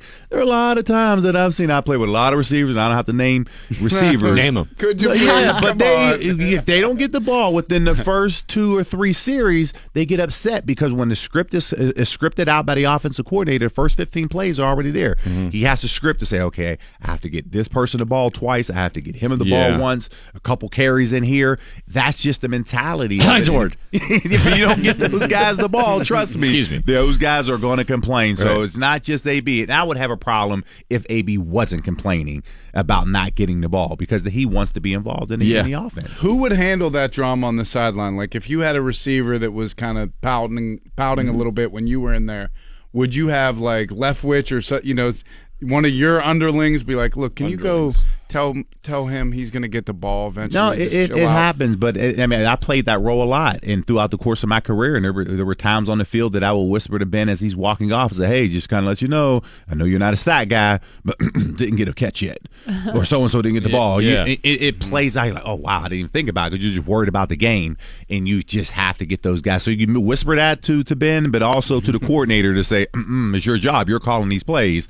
You need to get this guy involved. I gave Keith Butler credit. You got to give Randy Fiegner credit because I've been pretty critical of him, but he did a good job. He did the one thing that I think a lot of his critics wanted him to, which was A, get James Conner involved early, get him into a rhythm, but B, compliment him with Ridley. Don't rely on him to be the horse the whole game, and in just his second year, compliment him with the vet, give him a little bit of a breather at the same time as showing the D a different look. Yeah, and you have to because especially with the game being in the feeling like it was in the 90s. And I don't know if you were on the field at all. That pregame was hot. It was super hot. So as that game went on, I can only imagine, just the endurance level. But what I like to see is the fact that when James Conner ripped off that big catch and Vance McDonald sprung him on that block, James stayed in that game and ripped off another big run immediately after that play. So now guys are starting to get into game shape. The longer they get, the further you're removed from the preseason, these guys have to have that endurance level to be able to sustain throughout the entire What do you game. think he's going to have to do to get through a whole season? Because the way I see him running, he runs so aggressive.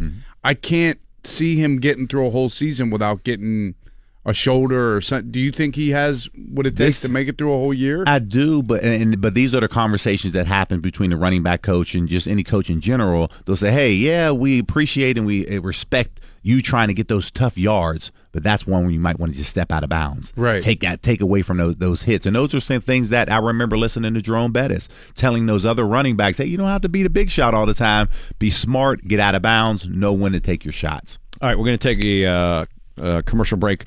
Mike Pursuta coming back, joining us after that break, talking more Steeler football with Charlie Batch. Then we got Cam Hayward on the show, 8:45. More to come on your radio home of the Steelers, DVE. DU.org.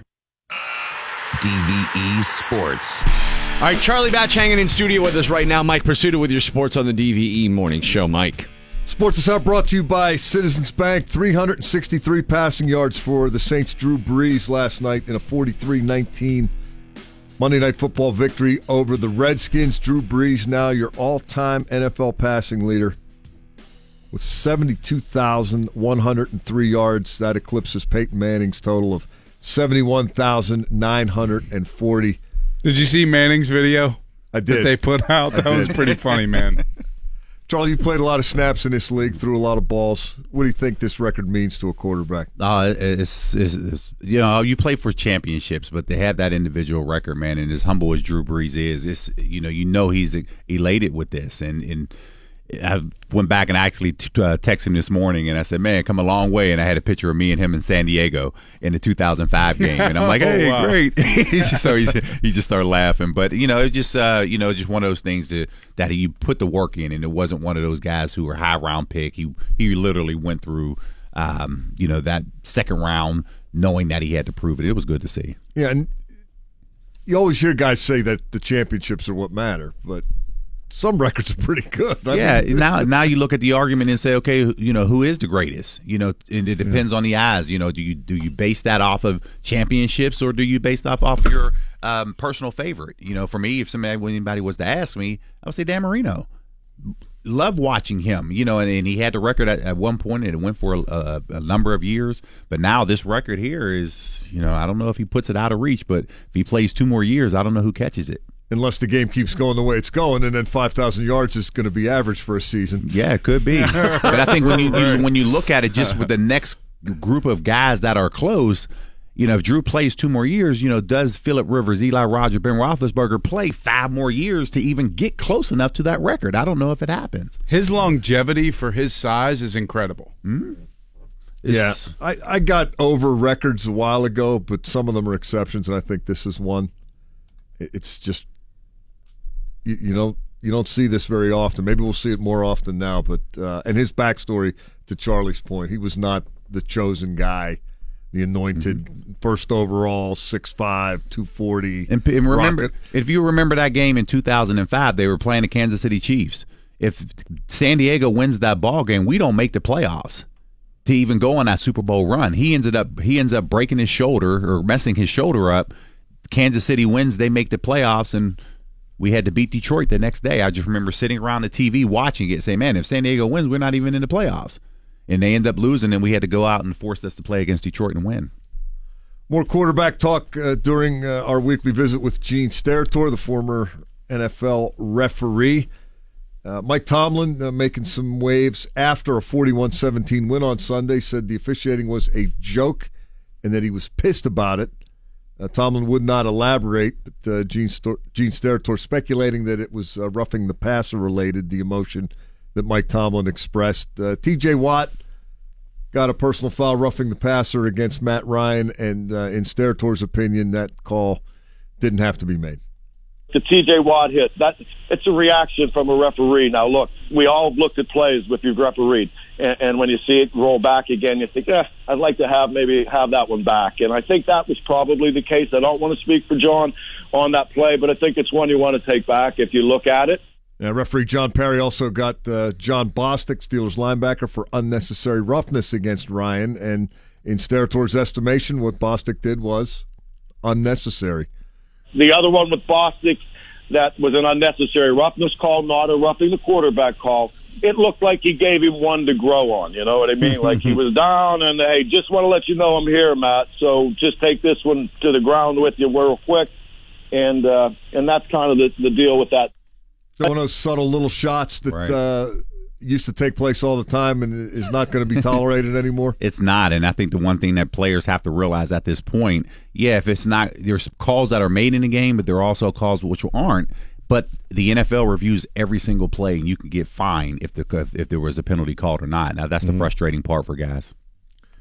16-1 Red Sox over the Yankees last night. Boston's up 2-1 in that American League Division Series. The Red Sox can close them out on Thursday night, or tonight, or the Yankees can force a decisive Game 5 on Thursday night. Houston eliminated Cleveland. The Astros completing a sweep with an 11-3 victory, and the Dodgers have eliminated the Braves in 4 games, 6-2. Los Angeles over Atlanta last night in Game 4. Penguins getting ready for Vegas on Thursday. They haven't played the way Mike Sullivan wants them to play.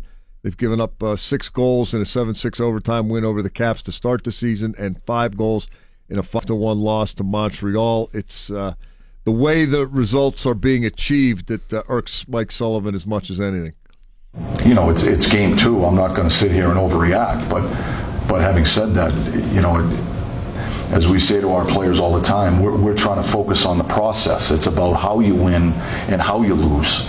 And more so than the result tonight is what's concerning to me is the process, and that's where our focus is going to be right now.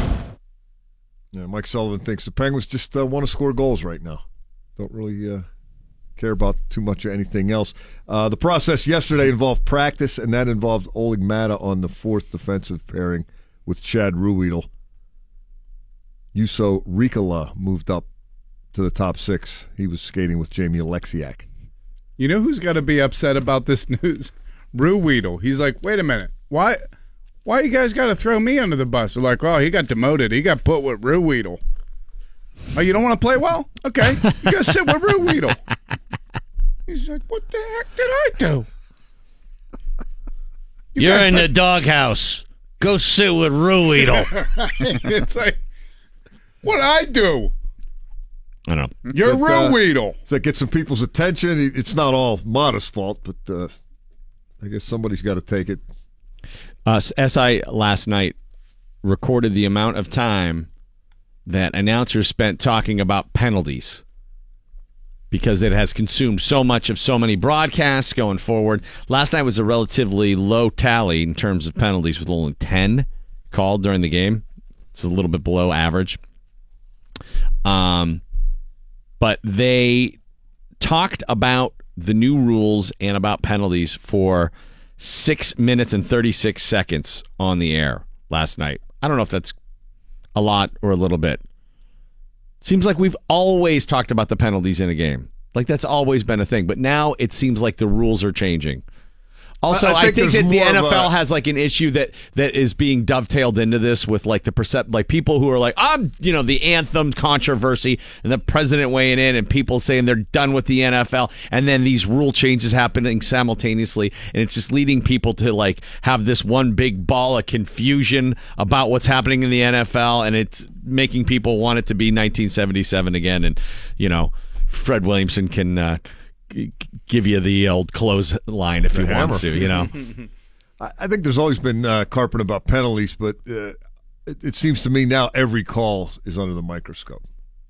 I agree with you. For whatever reason. You used to move on. Yes. You used to bitch about a call. That was a catch. Next play. Here we go. The future of the game was not brought into question. Oh, no. It's an existential thing now. Yes, that's exactly what it is. I agree.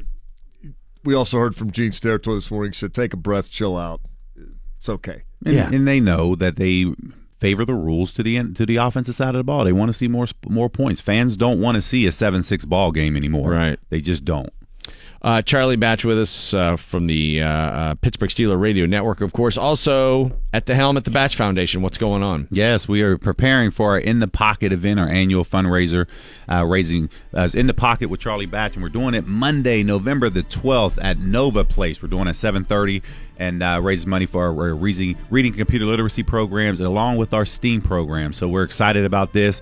Anybody who wants to attend, they can get more information at batchfoundation.org. This is going to be an exciting event. This is our 12th year doing this, so we are excited. Awesome, man. Yeah, it is a great event. Batchfoundation.org. Thanks, Charlie. Thank you. Cam Hayward, when we come back here on the DVE Morning Show. It's Randy Baumann and the DVE Morning Show, and joining us right now from the Pittsburgh Steelers, sponsored by Don's Appliances, it is Cam Hayward. Good morning, Cam. No, he's not there? Did you? Not yet. Oh. I thought you said he was there. No. Well, now I feel almost dumb. No. But that gives me a great opportunity to play the Derek Lewis interview from the UFC fight from this past weekend, because this was a guy, he won the undercard of the Conor McGregor Khabib fight. Yeah. All right. Say Khabib's last name. No. I ain't even going to try that. But he took his pants off after the fight, and then Joe Rogan asked him why. I'm here with the winner, Derek Lewis. Derek, why'd you take your pants off? My balls was hot. I understand.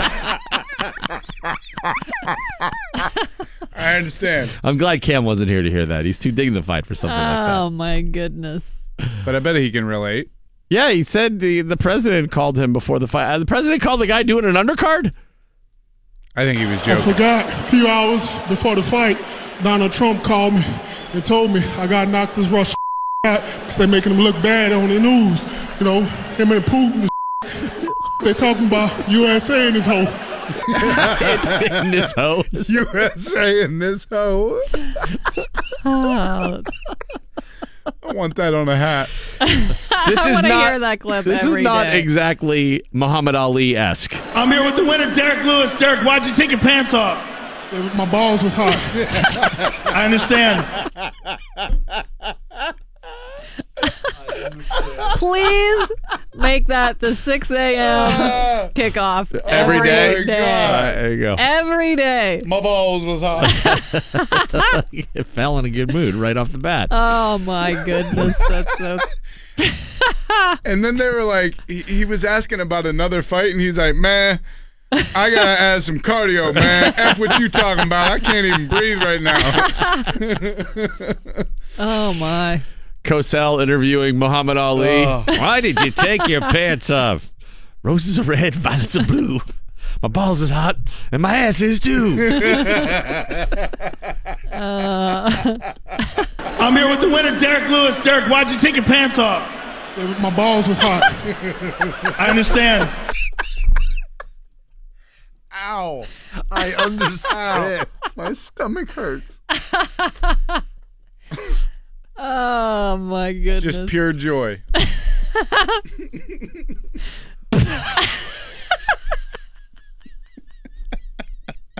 He meant it. They were hot. Like, imagine you're in an octagon. You just want to fight.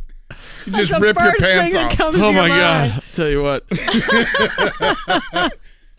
Is Cam on now? Okay, This guy needs his own TV clean it show, up. man. Cam Hayward, brought to us by Don's Appliances. Cam, did you watch UFC fights this weekend? No, I didn't. I heard about them. Yeah, it was pretty crazy. You missed one of the best, if not the best, post-fight interview of all time. Oh, I saw that. Someone was showing me that. That guy had a lot of fun with post game. Derek Lewis? Yeah. This was crazy. This was the clip. I'm here with the winner, Derek Lewis. Derek, why'd you take your pants off? My balls was hot. I understand. Well, the funny thing about the whole thing is Joe Rogan is like, you can't keep a straight face because, like, he's literally in tears trying to listen to this guy. He's an honest guy, you know. That's Everything that dude said was gold. That was amazing. Well, what did he say? He said, talk to my guy Trump. He told me to beat up the Russians because of Putin. Yeah. The Russians are making them look bad. And then he said, USA in this hoe. Which, if we can't get on a hat, that's a travesty. Yeah, right. That should be on the next hat. Congrats on the win on Sunday, Cam. I'll tell you what. I'm one of the people who was surprised by how well you guys were able to shut down Matty Ice and Julio Julio Jones. The secondary did a great job after being much maligned up to this point in the season. And how much of it do you think had to do with you having a talk with all the DBs last week? Yeah, I think they did a great job. I thought they, studied well and played well. They weren't out of position a lot. And the crazy thing is they don't get their names called a lot. It's not like they're getting a bunch of tackles or anything, but that's a good thing. Not hearing their names. I think Joe had a heck of a game shadowing Julio around. But you look at guys like Terrell Edmonds, Sean Davis, Artie Burns. Artie should have had a pick. He tried to play it off like he did, but we gave him hell for it. But I thought the DBs as a whole did a really good job of just communicating, especially with 3 different inside linebackers in there throughout the game. Cam, would you consider, not that this is your area of expertise, but would you consider Julio Jones and A.J. Green similar receivers, and you think we might see Joe Hayden do again Sunday what he did last Sunday? I'm not going to tip my hat or, act like I know what's going on, but, I think, it'd be wise to have Joe follow AJ just because, those are both two good talents. And, Joe's played AJ so many times, he knows his favorite spots. And I think last time Joe and AJ matched up here, Joe I think followed him around, and I think AJ had like 3 catches, and we kept him in check. But we're going to need some of that this week because they're a good team. Hayden talked about getting his hands on Julio Jones and being physical right at the snap. Mm-hmm. Does it drive you crazy when you watch video and you see a corner up in a guy's face and then he doesn't touch him and just lets him run right by? You gotta mix it up on these guys. You gotta make sure you don't show the same look every time. But you can't show off every single time, especially if we're playing man, and a guy's really good at, getting a release, or, coming across the middle, because sometimes in man, you gotta keep your inside clean, your inside leverage. And if you give up the inside leverage, that screws the whole defense.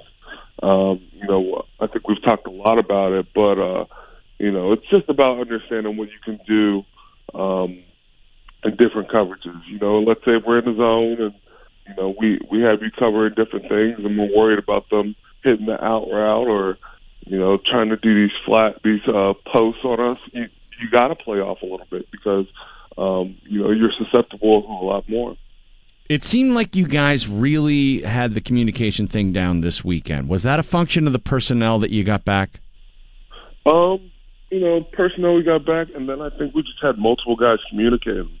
I think some guys really, took advantage of what Vince did.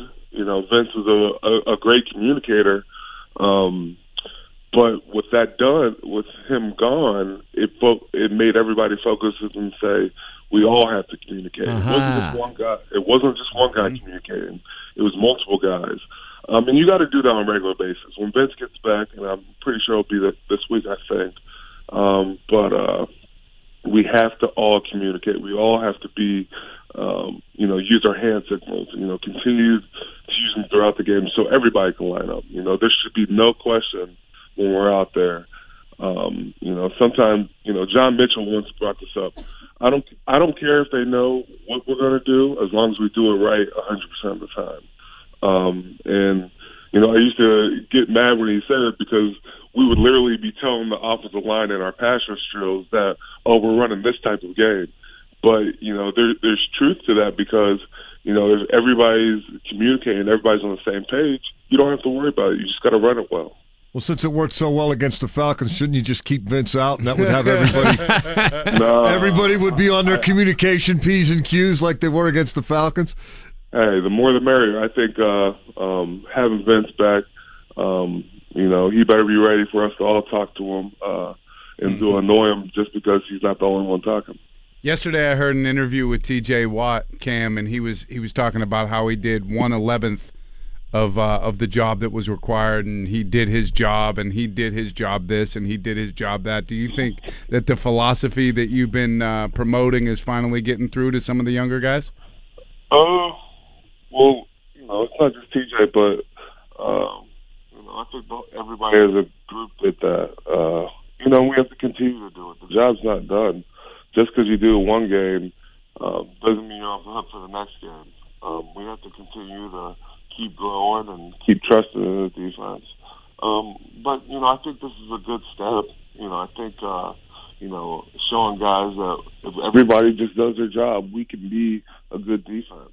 Not to say that we played perfect, but we had more good plays than bad plays, and you don't have to do that. We're a good team. We're losing contact with you there. Were you going in? No, I almost lost my voice. Sorry. Oh, okay. Cam Hayward. Too much communication. A big game for you on Sunday. Congrats on that. And the defense really stepped up in a big way, and hoping this points you towards having the second quarter of the season not resembling the first quarter of the season so much. Nice effort on Sunday, man. Thanks so much for joining us today. We appreciate it. Thanks, guys. Look forward to hearing from you next week. All right, man. We'll see you. Cam Hayward and the Steelers headed to Cincinnati to take on the Bengals this Sunday, a 1 o'clock kickoff, which you'll be able to hear right here on your radio home of the Steelers, DVE. A big jump this weekend. And, he's being somewhat modest there. I mean, the guys were kind of crediting him for coming back and being the one to say, this has to stop now. I wonder if anybody talked to the defensive line. Maybe one of the guys from the secondary came and talked to the line. Because they were a hell of a lot better too. Yeah, and I think you hear that cliche coverage and rush work hand in hand. They do. Mm-hmm. And big people won. The defensive line was more physical than it's been all year, I thought. I'm with you on that. Definitely. All right, Val's got your news next. What do you got? I'm going to tell you how to live to be 100, and the Rock Hall nominees have been announced. Aha. So I'll give you those. The Bud Light Game Day Bar of the Week. The Pub at Tonydale in Oakdale. $3 16-ounce Bud Light draft during all Steeler games. That's your Bud Light Game Day Bar of the Week. The Pub at Tonydale in Oakdale. Just remember, no matter how hot your nuggets get, you can't take your pants off in the Tonydale. No, don't do that. Can't. Text to win $1,000 in workforce cash coming up next. And, running two defenses and one defense, as has been talked about. Yeah. Neither defense is any good. Now you're going to run two bad defenses at the same time? Reversible jackets never work. What's Tampa's D like? Last week we had a pretty softy in Kansas. Yeah, I don't think... Yeah. The full game. And that sucks. It's like, is it the whiskey? What is it? All right. So the defense... Not a softie, right? I mean, these guys are coming in turgid. Randy Baumann on the DVE Morning Show. Well, here's the thing. Not soft this weekend. No. Rock solid. Oh, yeah. They were good. Be careful there. Be very careful. Yeah. Tiptoeing. I mean, I don't know. We were playing the Derek Lewis clip over and over, so I'm not sure. By the way, and you know how we like to take things, Val says, out of context and then replay them later. This one has just been sitting here, and I cannot find a reason to use it, but I keep staring at it, so I have to hear it. Not eating that hairy thing. Not eating that. I'm not eating that hairy thing. Not eating that hairy thing. What was the context? Really? About you eating a kiwi. Oh, yeah. Not eating that hairy thing.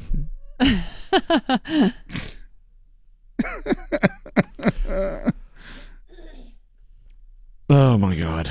Today's been ridiculous already. That AB story has kind of thrown me for a loop a little bit. I think that's going to be a major story. Do you wonder if that might have been what set off all of this stuff? That kind of... Yeah, because when was the incident at... in May. That was in May.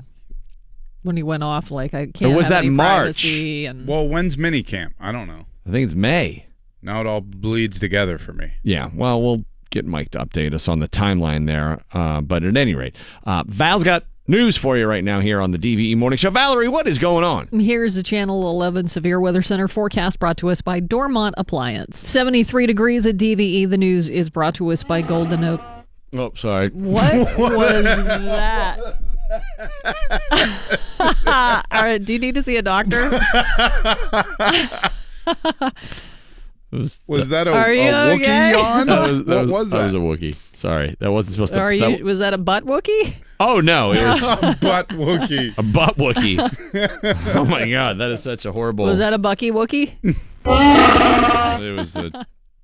was the actual Wookiee. It was a bookie. The news is brought to us by Wookiee. A Wookiee. Golden Oak Lending. That dude's a butt Wookiee. You know what they call wooks? That's what they call the hippies who are like the self-entitled real selfish rich kids jerk. who just travel around. Yeah, they call them wooks. Why? I still don't. Because they look like it? I don't know. Maybe it's because they look like it. But they just do all kinds of wook-like things. It's kind of like calling them a douchebag, I guess. I don't know. I was at the Steely Dan show last night. Douchebag? I don't know. You could do that. There were no wooks at the Steely Dan. No, there were a lot of retirees. There was an older crowd, and they were loaded, and I mean dancing and money singing. Or booze. Booze.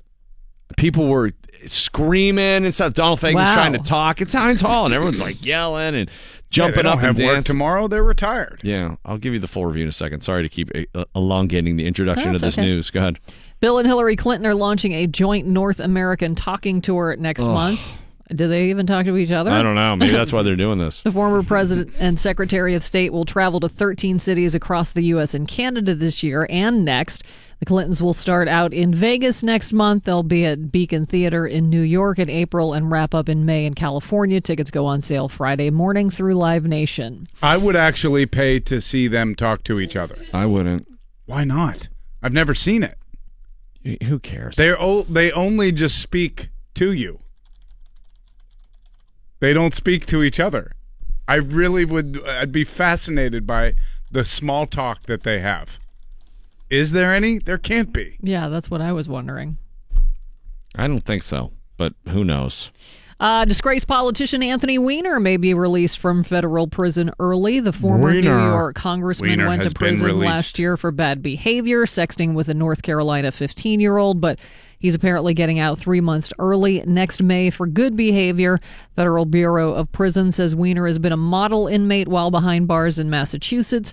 The 54-year-old, known for his online exploits as Carlos Danger, was sentenced to 21 months for sharing lewd photos of himself with an underage girl. An online petition is urging Pittsburgh Marathon officials to drop Chick-fil-A as its kids marathon sponsor. The petition cites what it calls extreme anti-LGBTQ beliefs as its reason to end the partnership. That petition was nearing 1,000 signatures as of last night. An alligator has been found swimming in Lake Michigan. Authorities rescued the 4-foot gator after somebody saw it just, cruising around the lake near Waukegan, Illinois. The alligator is being sent to the Wildlife Discovery Center in Lake Forest, Illinois.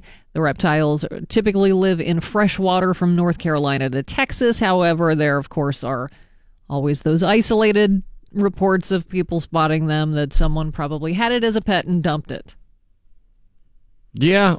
People like to get those exotic pets and then can't deal with it. And then they don't realize that it grows up into a full gator. Oh, no. This is way bigger than my aquarium. Scientists have discovered that more and more men have been dealing with a big-time decrease in numbers of their little swimmers. Because of this, over the past 15 years, the number of men looking for treatment for fertility problems has increased 7-fold. Not only that, but the quality of those little swimmers has dropped dramatically as well, and the rate of male-related IVF cases has risen and is expected to get higher, but they haven't given a cause for the reduction. They say, though, it does look like the trend will continue with no end in sight, and researchers say it's a public health concern. I know why. Our phones are in our pockets. Mm-hmm.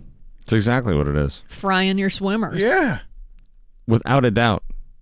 That's why I bought another phone to keep in both pockets. even it out. You don't want one side cooked more than the other. I just don't want to get the surgery, so I'm going You're at it. zapping them. El natural, and I stand in front of a microwave at least twice a week. There's probably an app that you can get that will just make sure it like zaps you just the appropriate amount.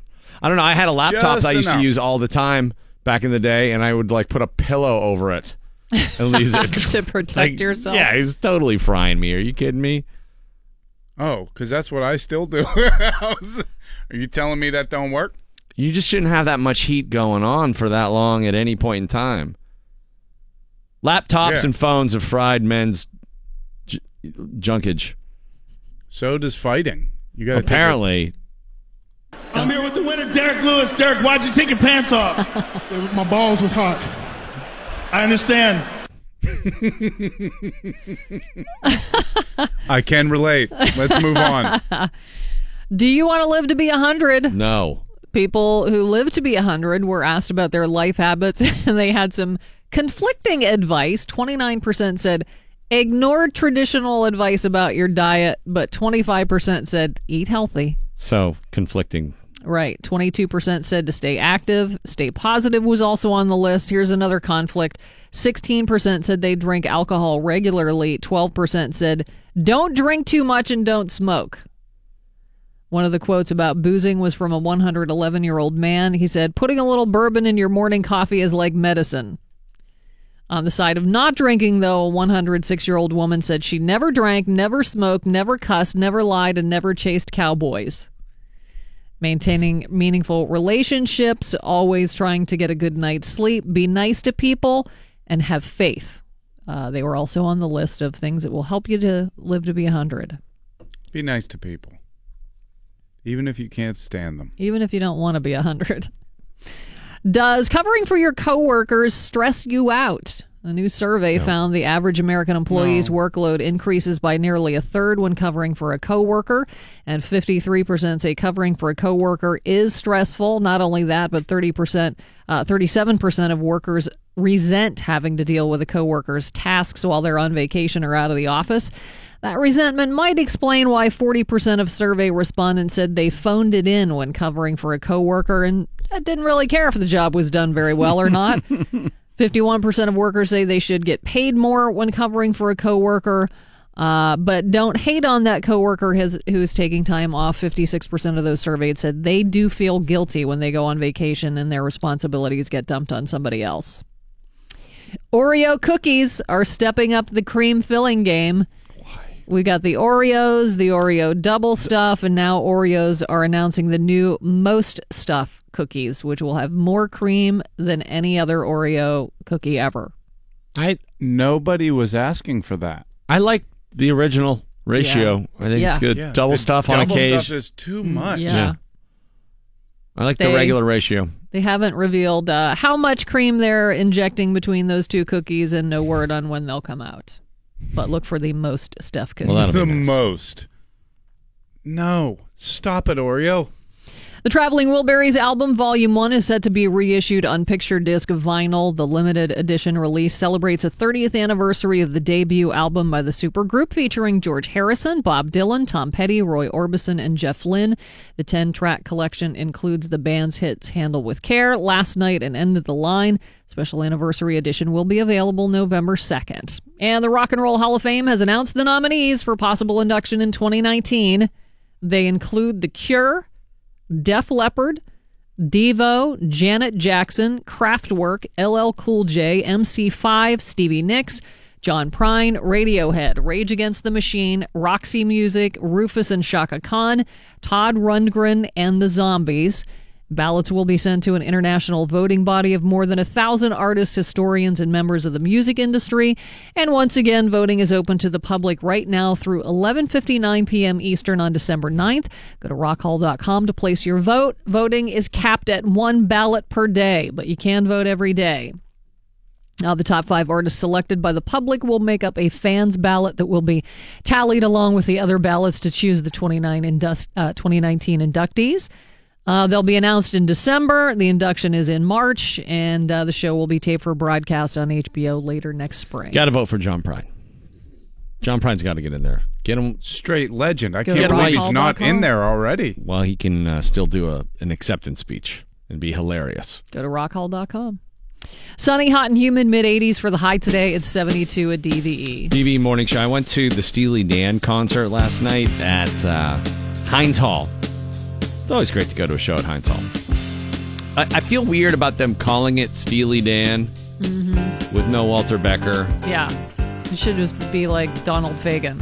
Yeah, and apparently, I don't know, someone told me that the promoters have cajoled him into still using Steely Dan for ticket sale purposes. I don't know. I think everyone would go, knowing it's going to be Keith Carlock and on drums and, the killer band that he always has. He has all these just monster musicians on stage, plus the Danettes, the Steely Dan singers are there.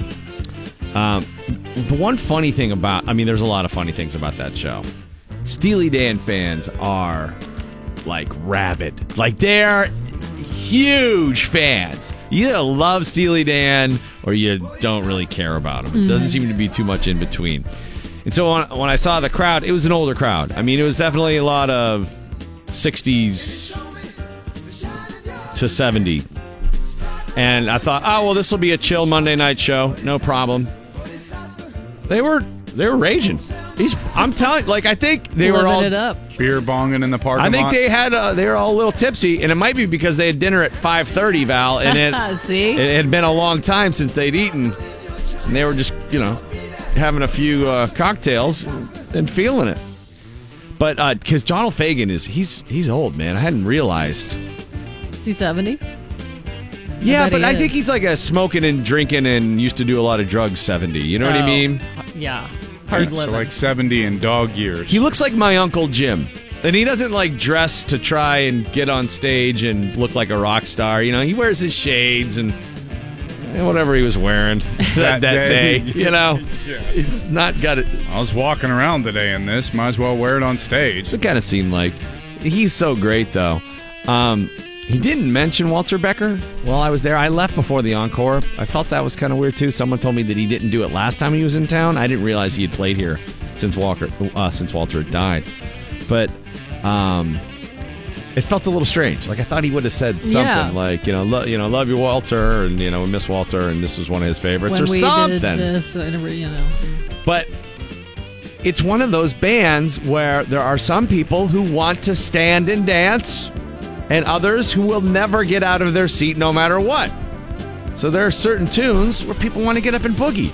So what ended up happening was, about a third of the way into the show, it was like whack-a-mole.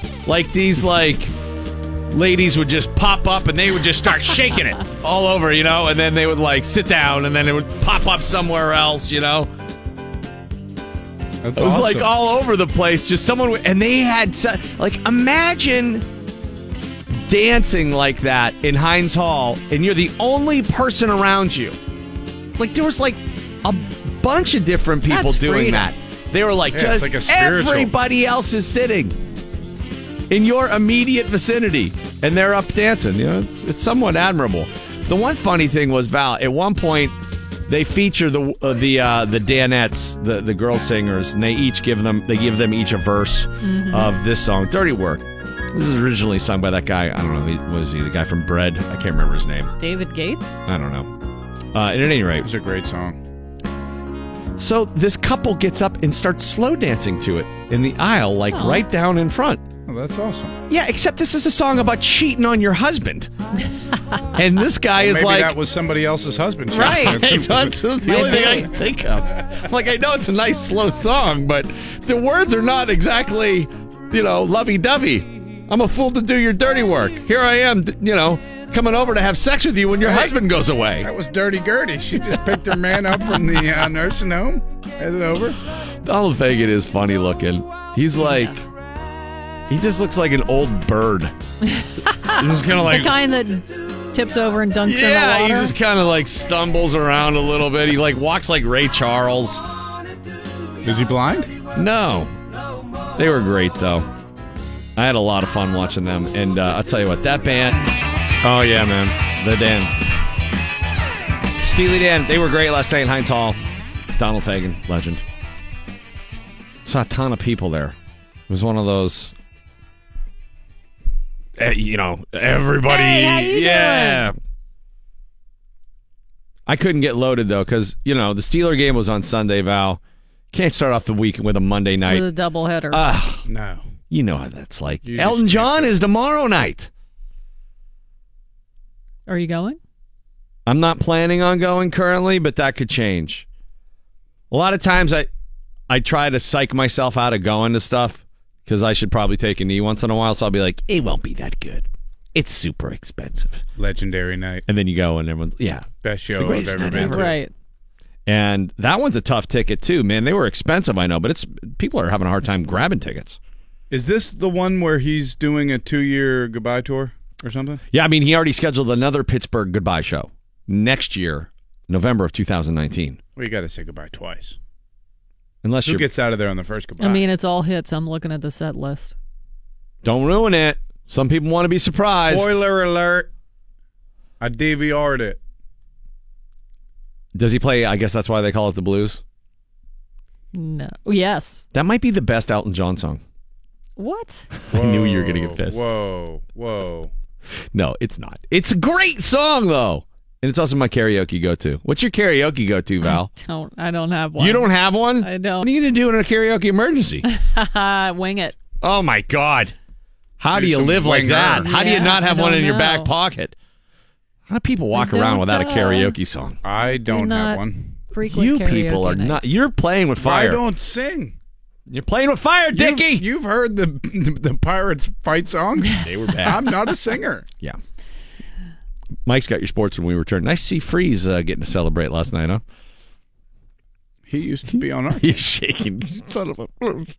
Your Bud Light Game Day Bar of the Week is the Pub at Tonydale in Oakdale. $3 16-ounce Bud Light drafts during all Steeler games. The Pub at Tonydale. That's your Bud Light Game Day Bar of the Week. Mike's got your sports. Coming up next here on the DVE Morning Show, weird news about Antonio Brown. I'm not sure if this was sort of the start of everything that happened. Well, we'll check the timeline and see what's going on here. News of the lawsuit of him endangering a child because he threw furniture out of the 14th floor of a condo and it almost killed a kid who's 22 months old. Well, it didn't hit the kid, but landed about a foot away, I guess, according to the lawsuit. Man. It's totally messed up. Okay, the latest on that and more coming up. Quote. DVE Sports. Mike Pursuta with your sports right now on the DVE Morning Show. Mike. Good stuff from Cam Hayward this morning on his weekly appearance here with the DVE Morning Show. One of the subjects broached was how well quarterback Joe Hayden did against Falcons wide receiver Julio Jones in the Steelers' 41-17 victory over the Falcons last Sunday at Heinz Field. Hayden following Jones, left side, right side. He did not line up against Jones when Jones was in the slot, but he had Jones a lot of the time, and Julio Jones wasn't a factor. Julio Jones, one of those big, physical, fast receivers, a lot like the Bengals' A.J. Green. That's the guy or one of the guys the Steelers are going to have to deal with this Sunday in Cincinnati. And Cam Hayward suggested, hey, if it worked against Julio Jones regarding Joe Hayden, it can certainly work against A.J. Green.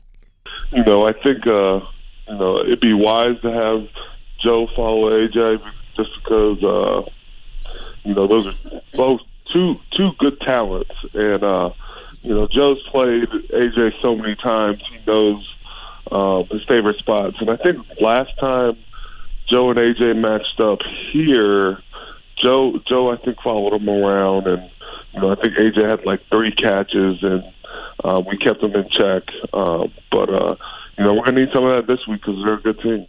Yeah, Cam Hayward was referencing the game last October here at Heinz Field. A 29-14 Steelers victory over the Bengals. Hayden did not have Green all the time in that game. Had him a lot of the time. Green ended up with 3 catches for 41 yards. Hayden had an interception. It was his first with the Steelers. Joe Hayden didn't play in the December game in Cincinnati last year. He was injured. But A.J. Green wrote a story for the Players Tribune, which was published last September the 7th, and he listed the 5 toughest cornerbacks he's ever faced, and Joe Hayden was number 2 on the list behind Patrick Peterson. A.J. Green talked about Joe Hayden having, quote, the longest arms I've ever seen on a corner his size. Hayden's only 5'11", but he's got reach. And he also talked about Hayden having 4 brothers. Quote, a guy's going to be super competitive when he's got 4 brothers. I like that. More A.J. Green on Joe Hayden from last September. When you line up against Joe, he's going to be laying hands on you all day. He's going to initiate contact off the line with a quick stab to try to throw off your timing and then try to ride your back the whole way. Joe knows if he can just disrupt your first 2 steps off the line, he's got you.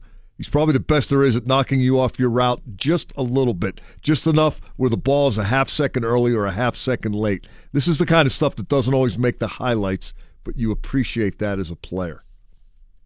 I am impressed that A.J. Green is that eloquent in his appraisal of Hayden's game. That's cool. I don't know anything about A.J. Green other than he's a Bengal, so I assume. He's really good. Yeah. Oh, no, he's awesome. Yeah.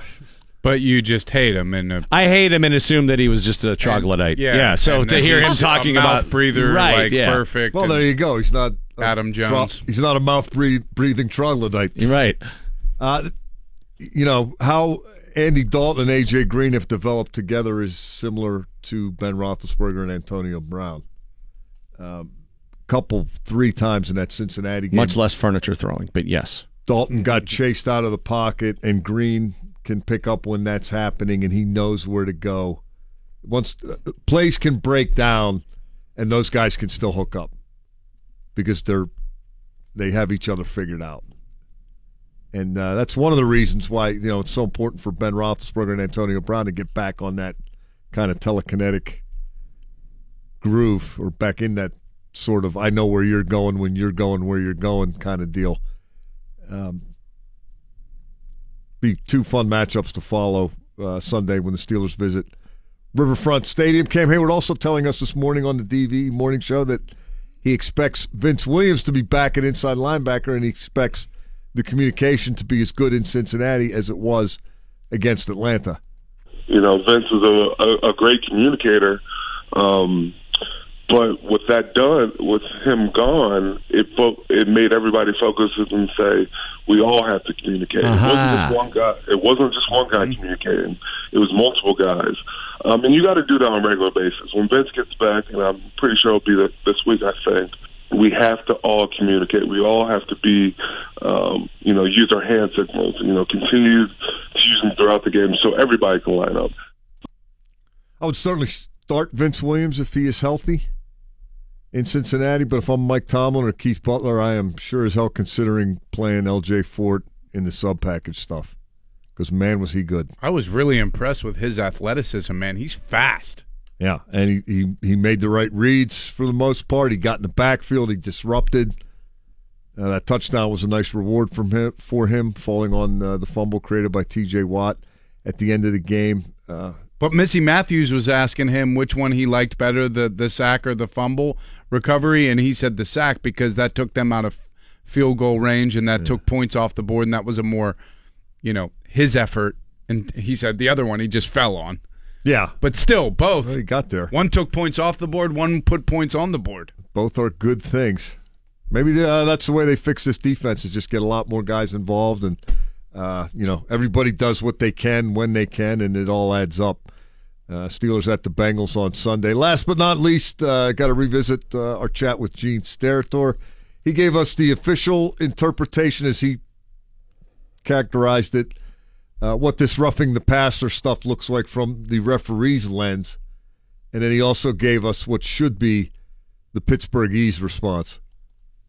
The Pittsburgh answer is, all right, everybody just take a breath. Chill out, all right? Fellas, we got the W. Carter ran well. He's running. He's catching. Big Ben runs for 2 first downs. He's thinner. He's getting around the edge. He's thinner. We got the W. You know what I'm saying? Like, everybody, the sky ain't falling here, all right? The refs ain't going to ruin the game or the season. Everything's going to be all right. Tuesday's becoming my favorite day around here.